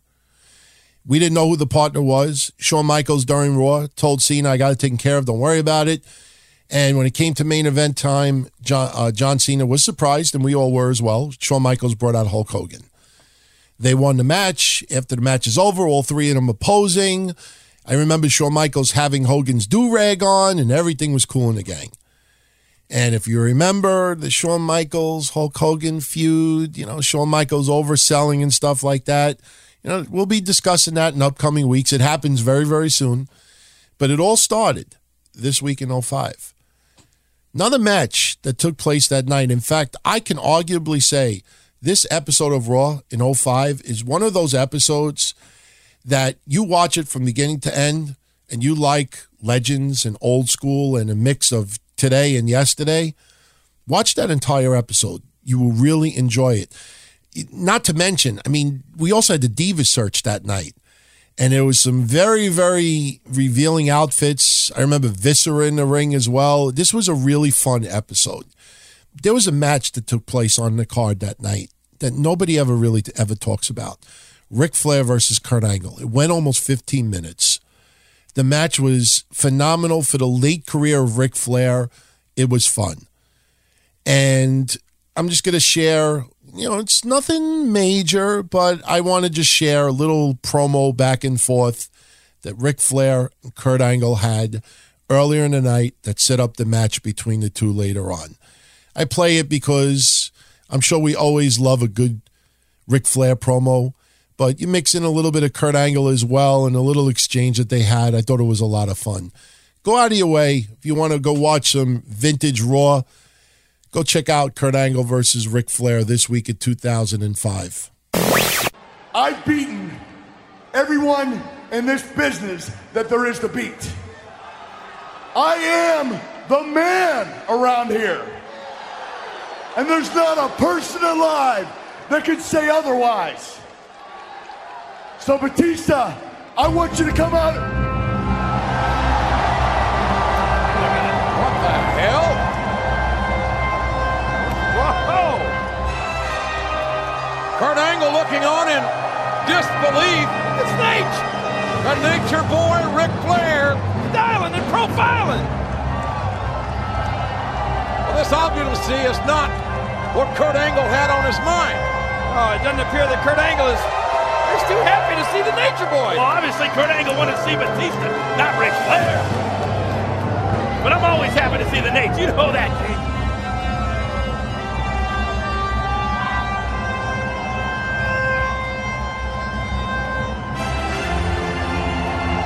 Oh, yeah. Nobody is smoother. I love the strut. I love everything about the styling and profiling of Ric Flair.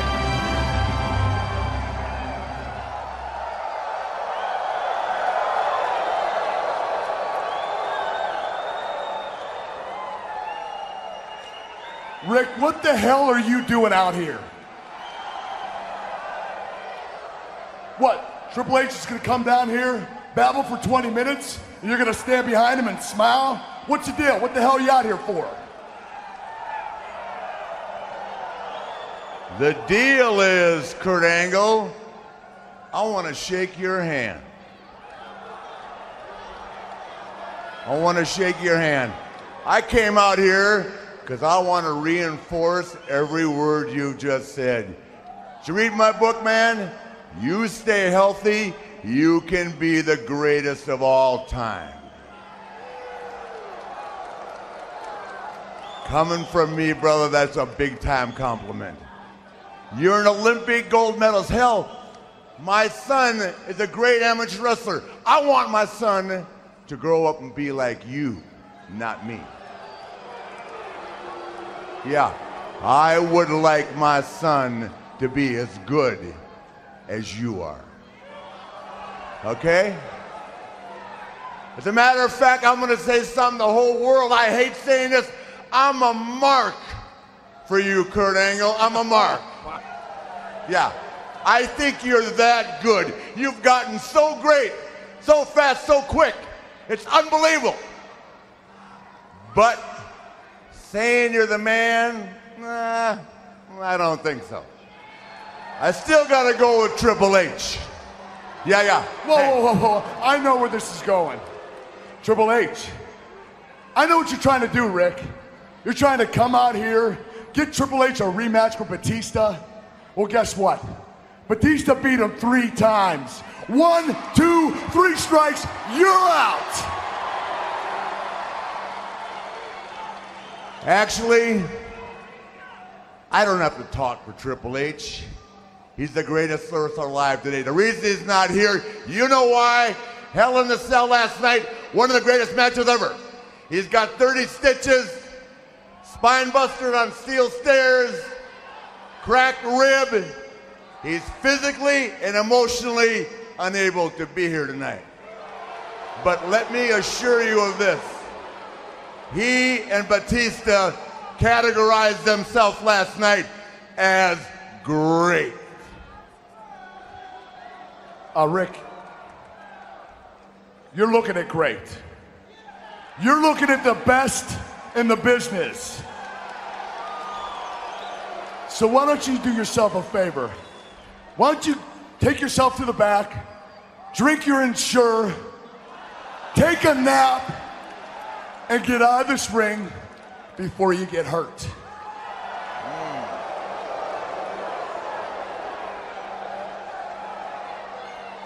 Have you ever crashed in an airplane? That's what I call getting hurt. And let me tell you something else. You had a great match last night with HBK. Got 2 of the greatest of all time. It was phenomenal. But you shoot on me, high crotch, low single, fireman's carry, I'm going to put my finger through your eye. And if you put a hold on me, I can't come out of, I'm going to bite your finger out. And you know what? If you're as tough as I think you are, and this don't hurt, I'm going to grab you by the testicles. And I'm going to pull. Yeah. I'm going to hurt you if you screw with me.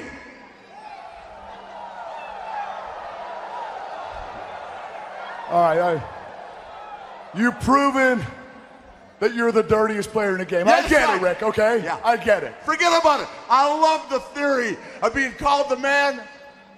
The one thing you can never take away from me is being the dirtiest player in the game. I'll tell you what, I've heard enough, okay? I tried to be nice, but if you're not careful, I'm gonna go back to Eric Bischoff, and I'm gonna ask him for a match against you. And that's something, Ric Flair, I don't care what you've done in your life, you do not want. Eric Bischoff, hell, Vince McMahon is sitting home right now drooling. It's Kurt Angle, it's Ric Flair, it's Raw. Oh, I see what you want. You want it, you got it. For the first time ever, one-on-one right here tonight. It's gonna be Kurt Angle versus the Nature Boy, Ric Flair. Woo! Woo! Woo! Woo! Woo! Woo! Woo! We're having a woo fest. Oh my God! Oh, I think these 2 guys are going to have a hell of a match later on, Jay. I hope it happens. Are we really going to see it? Who's the man? Who is the man? Well, hopefully we're going to find out a little bit later on tonight who the man is. To be the man, you got to beat the man. 2006, Alicia Fox makes her pro wrestling debut. Her debut was this week in 2006 as a referee. She actually performed as a referee in OVW. She reffed a match between ODB, yes, that ODB, and Shelly Martinez. Her actual in-ring debut didn't take place until September of 2006, so I'm sure we'll definitely cover it at that time, but her official debut in wrestling was this week in 06 as a referee. 2008, little skirmish in the ring between Batista and Edge. It was not a match. Edge was out there cutting a promo. Batista hits the ring, lands a Batista bomb onto Edge, which then proceeds to have CM Punk cash in his Money in the Bank briefcase to win the World Heavyweight Championship. 2009, some legal news that happened this week. First off, Grandmaster Sexay, Brian Lawler, he was arrested and charged with public intoxication in Tennessee. He fell outside a convenience store early Saturday morning. Then he entered the establishment. Authorities showed up. He started screaming at cops, threatened one of the officers, and they brought him in. And it's sad to see how many times he's been arrested over the years. I mean, you wish nothing but the best for the guy. But I even think recently he was arrested again. We've covered a couple of times already doing episodes this year of him being arrested. And also wrapping up 2009, ex-PW owner Rob Zakari, a.k.a. Rob Black, and his wife, Janet Romano, as we knew as Lizzie Borden, they were sentenced to 1 year and 1 day in federal prison, 2 years of supervised probation, and this all stemmed after they pled guilty to 1 count of conspiracy to distribute obscene materials. I tell you, any longtime listener knows I worked for XPW in 2002. I did a lot of work behind the scenes for this stuff in Philly, getting fans there, promoting it, some other things, driving hours just to deliver tapes to the cable company that used to air XPW in Philly. We used to drive all the way from New York. I used to tell Slash, why don't we just overnight it? Why don't we pay a courier? No, we got to drive it there. We always drove from fucking Long Island to Philly every week to drop off videotapes. A lot of people don't know that. But in 2002, apparently they did a porn video where it was simulated rape. I mean, I know Rob Black really wanted XPW to do well in the Northeast. And, there were other people that were involved behind the scene as well. And I can honestly tell you that a lot of people worked their ass off to make it work. And they just had a lot of people, other feds, wrestling websites, people that lived there that just did everything they possibly could to knock them out of business. But we thought that XPW, if they were going to lose Philly and the Northeast, it would be because of, these websites and people and, just trying to just force them out of the neighborhood. Never in a million years did we ever think there would be some type of a disaster where they would sell a videotape to somebody in Pittsburgh and the tape was simulated rape. It wasn't real rape, but oh man, it was just a real, just stupid move. And I think looking back on it, Rob Black would also agree it was a stupid move. And I think the feds really had it out for Rob Black at the time. I mean, it was fucked up. There's no other way to put it. But still, I mean, the way everything went down, I mean, it's sad. It really is. And wrapping up 2009, Sheamus makes his WWE debut. Happened on the ECW show, WWE's ECW show. He wrestled Oliver John. I remember he cut a promo at the beginning that was kind of but he wasn't polished at that time, so I don't think anybody had a problem with it. Decent match, very quick, but still, nonetheless, it's pretty interesting to go back and look at it. 2009, Sheamus's debut in WWE.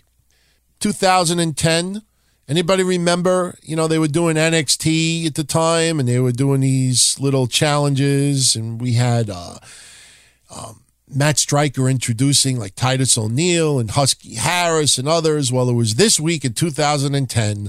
One of the challenges that we saw on television was the NXT Keg Carry Challenge.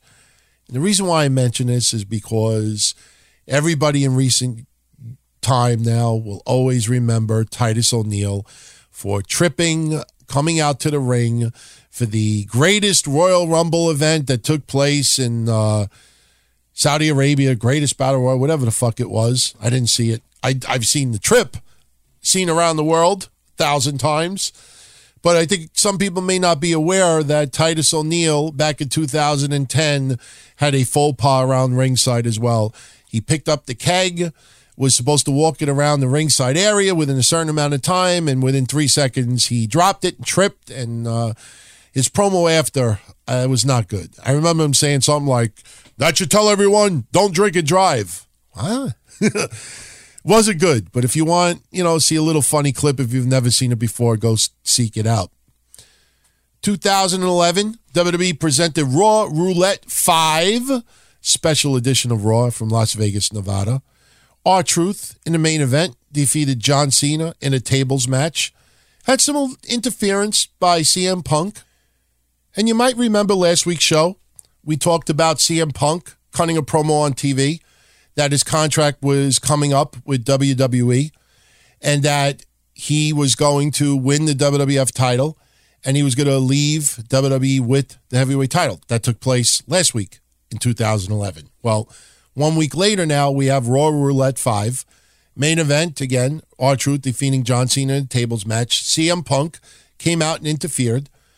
And with John Cena laid out in the middle of the ring, CM Punk starts walking to the back, has a microphone in hand, basically sits along the rampway and cuts, the pipe bomb heard around the world. John Cena, while you lay there, hopefully as uncomfortable as you possibly can be, I want you to listen to me. I want you to digest this, because before I leave in 3 weeks with your WWE Championship, I have a lot of things I want to get off my chest.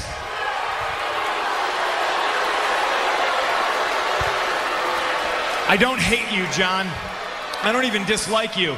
I do like you. I like you a hell of a lot more than I like most people in the back. I hate this idea that you're the best. Because you're not. I'm the best. I'm the best in the world. There's one thing you're better at than I am, and that's kissing Vince McMahon's ass. You're as good as kissing Vince's ass as Hulk Hogan was. I don't know if you're as good as Dwayne, though. He's a pretty good ass kisser. Always was and still is. Oops, I'm breaking the fourth wall. I am the best wrestler in the world. I've been the best ever since day one when I walked into this company, and I've been vilified and hated since that day because Paul Heyman saw something in me that nobody else wanted to admit. That's right, I'm a Paul Heyman guy. You know who else was a Paul Heyman guy? Brock Lesnar. And he's split, just like I'm splitting, but the biggest difference between me and Brock is I'm going to leave with the WWE Championship.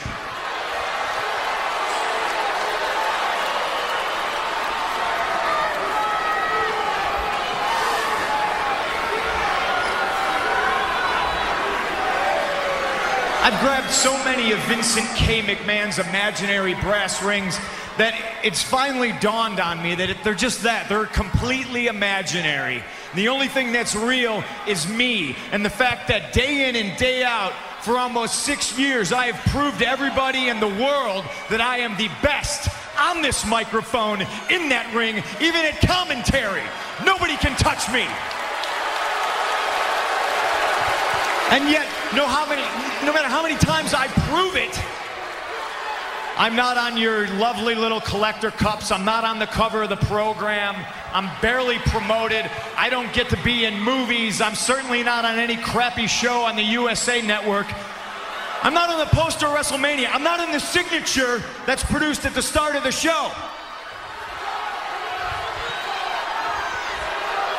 I'm not on Conan O'Brien, I'm not on Jimmy Fallon, but the fact of the matter is I should be, and trust me, this isn't sour grapes, but the fact that Dwayne is in the main event of WrestleMania next year and I'm not makes me sick.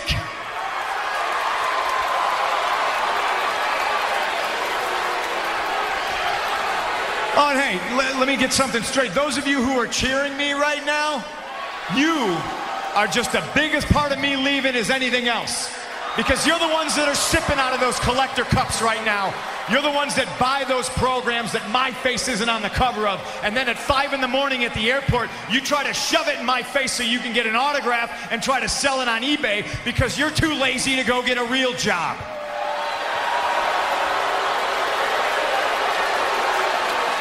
I'm leaving with the WWE Championship on July 17th, and who knows, maybe I'll go defend it in New Japan Pro Wrestling. Maybe I'll go back to Ring of Honor.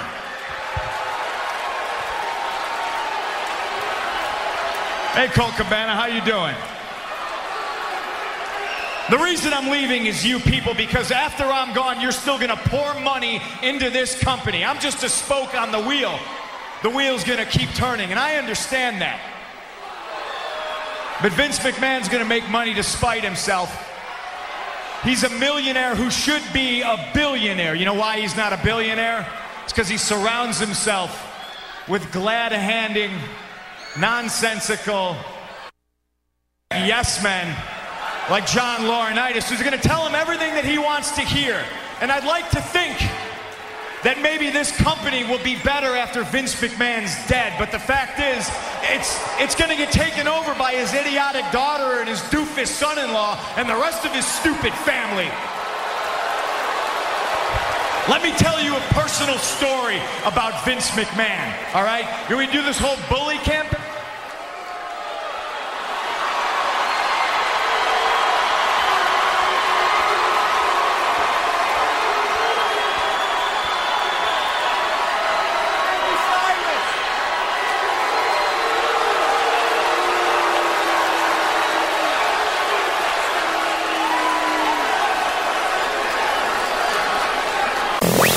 Telling you, we always talk about the summer of Punk in Ring of Honor. I think it was the summer of Punk in WWE 2011. Not good 1 year later to the day. TMZ had reported that CM Punk filed a restraining order against his estranged mother. He stated to the court that she tries to basically, I don't want to say embezzle money, but she tries to get money from him, and she threatens to kill herself if he turns her down. And he basically filed these court documents to, keep her away from him. It's sad, man. I know a lot of you out there are very close with your parents. I am very close with my mom. And to hear stuff like that, it is just a really sad thing to hear. It's a shame. It really is. No other way to put it. 2013, and I'm going to just say it, I wonder how many Jit Gel rags came out that night just because of a nipple. Now, I was going to post it in a synopsis. Yes, I was going to put something over the nipple. We're not going to post nudity.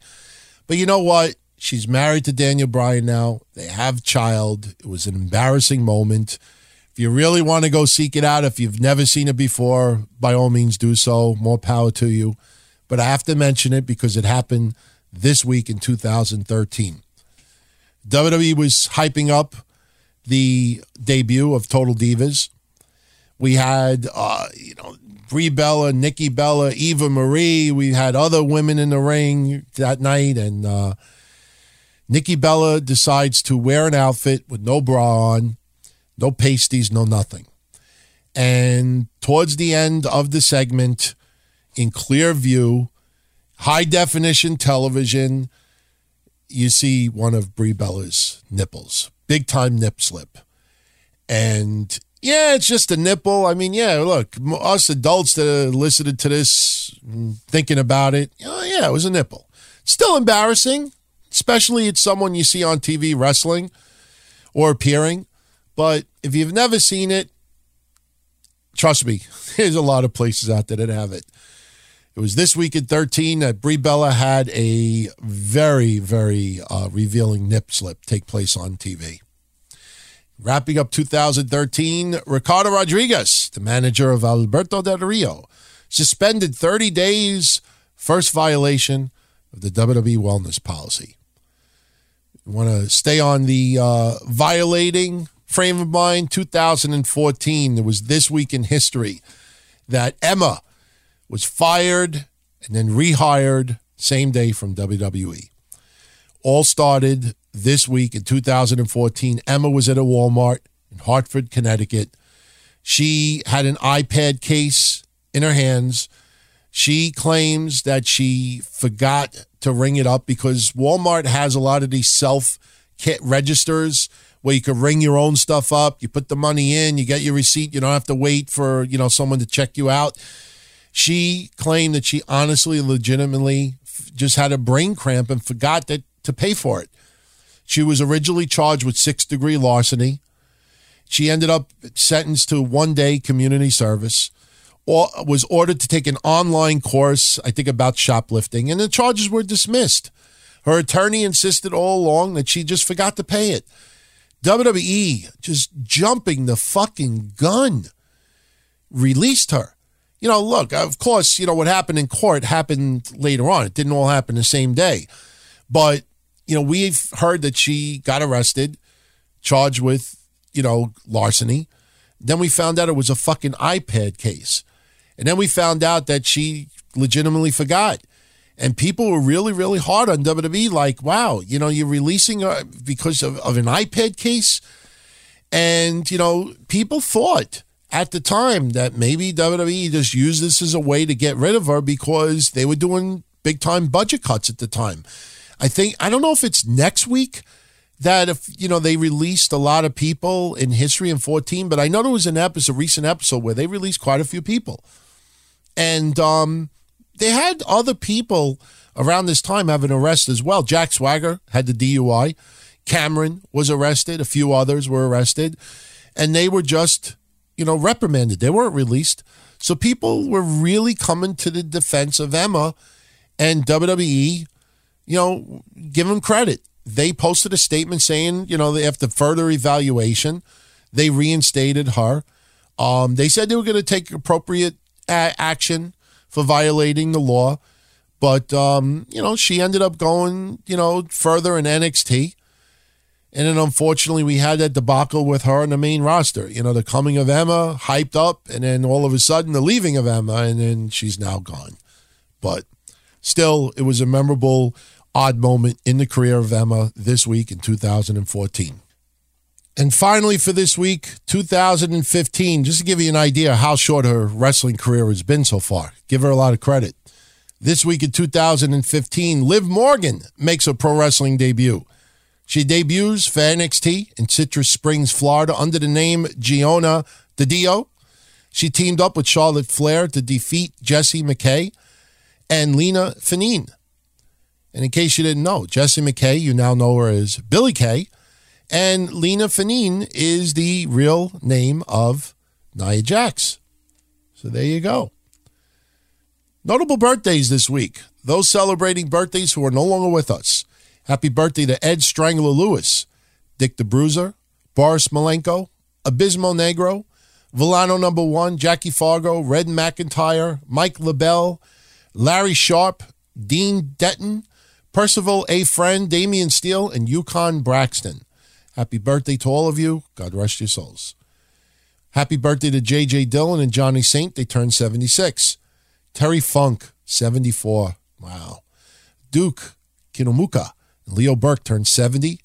Davey O'Hannon, 67. Frogman LeBlanc, 66. Danny Davis, 64. Bret Hart, 61. Damian Demento, Tom McGee, and Jimmy Ocean, 60. Brackus, 56. Charles Robinson, 54. Mike Tyson, he's done some in wrestling, so we got to include him, 52. Heidi Lee Morgan, 51. Koji Nakagawa, 49. Lady Apache and Amy Weber turned 48. Heidenreich turns 46. Scotty Too Hotty, Joe Gomez, and Desire, I think from the Nitro Girls, turns 45. Matt Stryker turns 44. Ace Darling, 43. Ian Knox and Marco Corleone, 41. Suicide Kid turns 40. Scott Dawson, 34. Cody Rhodes, 33. Serena Deeb, Alicia Fox, and Michael Hayes turned 32. I know some of you right now are saying, wait a minute, Michael Hayes, 32. That's the Michael Hayes that wrestled for OVW that was trained by Eugene. Nick Dinsmore. Need to make that clear. Happy birthday, Sue Young. She turns 29. And Kimberly turns 28. Notable debuts this week in history. Butcher Vachon debuted in 1955. Killer Khan in 1971. Lady Apache in 86. Peered off in 84. Yeah, I know the date should have been reversed. Liz Mark Jr. in 91. Donovan Morgan in 96. Lowlife Louis Ramos, 1997. Kota Ibushi, 2004. Alicia Fox, 2006. And Liv Morgan, 2015. And finally, notable deaths this week, and I'm going to tell a little story about two of these deaths in a moment. Those who passed away this week in history: Carl Kowalski at 76, Buddy Rogers and Danny Bobbick at 71, Smith Hart at 68, George Cannon at 62, Glow's Big Bad Mama at 61, Primo Carnera at 59, Matt Bourne at 55, Uncle Elmer at 54, Steve King at 46, Mike DiBiase, 45. Junkyard Dog at 44. Matt Capitelli at 38. And La Parquita and Espetrito Jr. at 35. I want to just talk about those last two, La Parquita and Espetrito. I think that's how they pronounce their names. They both passed away at age 35. They actually were twins. They were midget brothers that wrestled in Mexico City. In fact, one of the brothers wrestled at the 1997 WWE Royal Rumble. He was in the midget tag team match. Remember the Mini Vader, the Mini Mankind? That match, believe it or not. How they died, if you do some searching online, it is massive how many places talked about their tragic deaths. It was tragic. New York papers, I mean, all across the United States and beyond. And it's sad how they died. They went to, I believe, an event in Mexico City, and they picked up two prostitutes. They went back to a hotel, and the prostitutes, one of them was 65 years old, and one of them was 44 years old. So these weren't like 19-year-old chicks they're picking up now. They picked up somebody 65 and somebody 44. So anyway, not only were they prostitutes, the two women, but they were robbers. They were looking to rob these guys. So I don't know if these guys picked up the girls or maybe the girls tried to pick them up. But anyway, these two midget wrestlers, they think they're going to get laid. They bring these two women back to a hotel room, and the women drugged them and robbed them and killed them. And what the woman did not realize is that when you drug midgets, you can't use the same level dosage that you would use for regular-sized adults. So they basically put some type of concoction mixed in with alcohol, knocked them out, stole all their stuff, and because the level of drugs was so severe, they both died of overdoses, these guys. So they passed away at age 35. The women ended up getting 47 years in jail, and there's some very odd photos online of the funeral. Everybody there were dressed up in masks, their masks. And, you know, it was just a sad story, but you look at the funeral photos, it was just weird. I mean, I'm sure because of the mask and how important it is in Mexican wrestling, I'm sure that this is probably a normal celebration that they do. But talk about an odd story. Took place this week in history. They both died 35 years old. So I hope you enjoyed this edition of This Week in Wrestling History. I will be back next week with your next episode. Everyone enjoy the 4th of July. I will definitely be with family, and I hope you all take care. And please, as always, send me feedback. Tell me what you think. Any suggestions? It's always welcome. Follow me on Twitter at DonTonyD. The website, DonTony.com. Email me, DonTony at DonTony.com. Facebook.com/DTKC Show. And as always, if you like what we do, you want to support the shows, help us keep these free for everyone, keep the bills paid, keep the lights on, consider our Patreon page. It is patreon.com/DonTony. For as little as $5, you sign up. We have giveaways there, pay-per-view predictions contest, early releases of this show and others. Not only does everybody there, they're the stockholders of what we do. I mean, they really reflect a lot of the way these shows are dictated. But we have exclusive podcasts there as well. Everybody that always wanted a Kevin Castle solo show, he's got hundreds of hours of content there. He's got Castle Chronicles that's taped every other week. Plus, every other week, yours truly and Anthony Missionary Thomas of Wrestling Soup, we do a show called Breakfast Soup. It's like a combination of Breakfast with Blassie and Wrestling Soup together. We have hundreds of hours of content there as well. It is all exclusive for Patreon, and we air those every other week as well. So please check it out. You'll support us more than you know. Patreon.com/Don Tony. Everyone be well. I will talk to you all soon next week. And once again, have a great 4th of July holiday. Take care.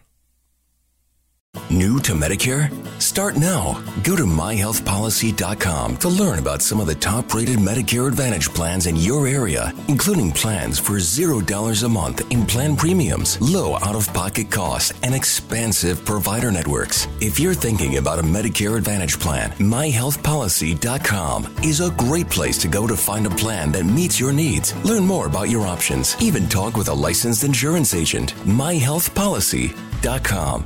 New to Medicare? Go to myhealthpolicy.com. With myhealthpolicy.com, you can compare plans from some of the nation's top insurers. Start now to find a plan and apply online. myhealthpolicy.com makes it easy to find a Medicare Advantage plan in your area, including plans for $0 a month in plan premiums, low out-of-pocket costs, and expansive provider networks. My decision, my Medicare. myhealthpolicy.com.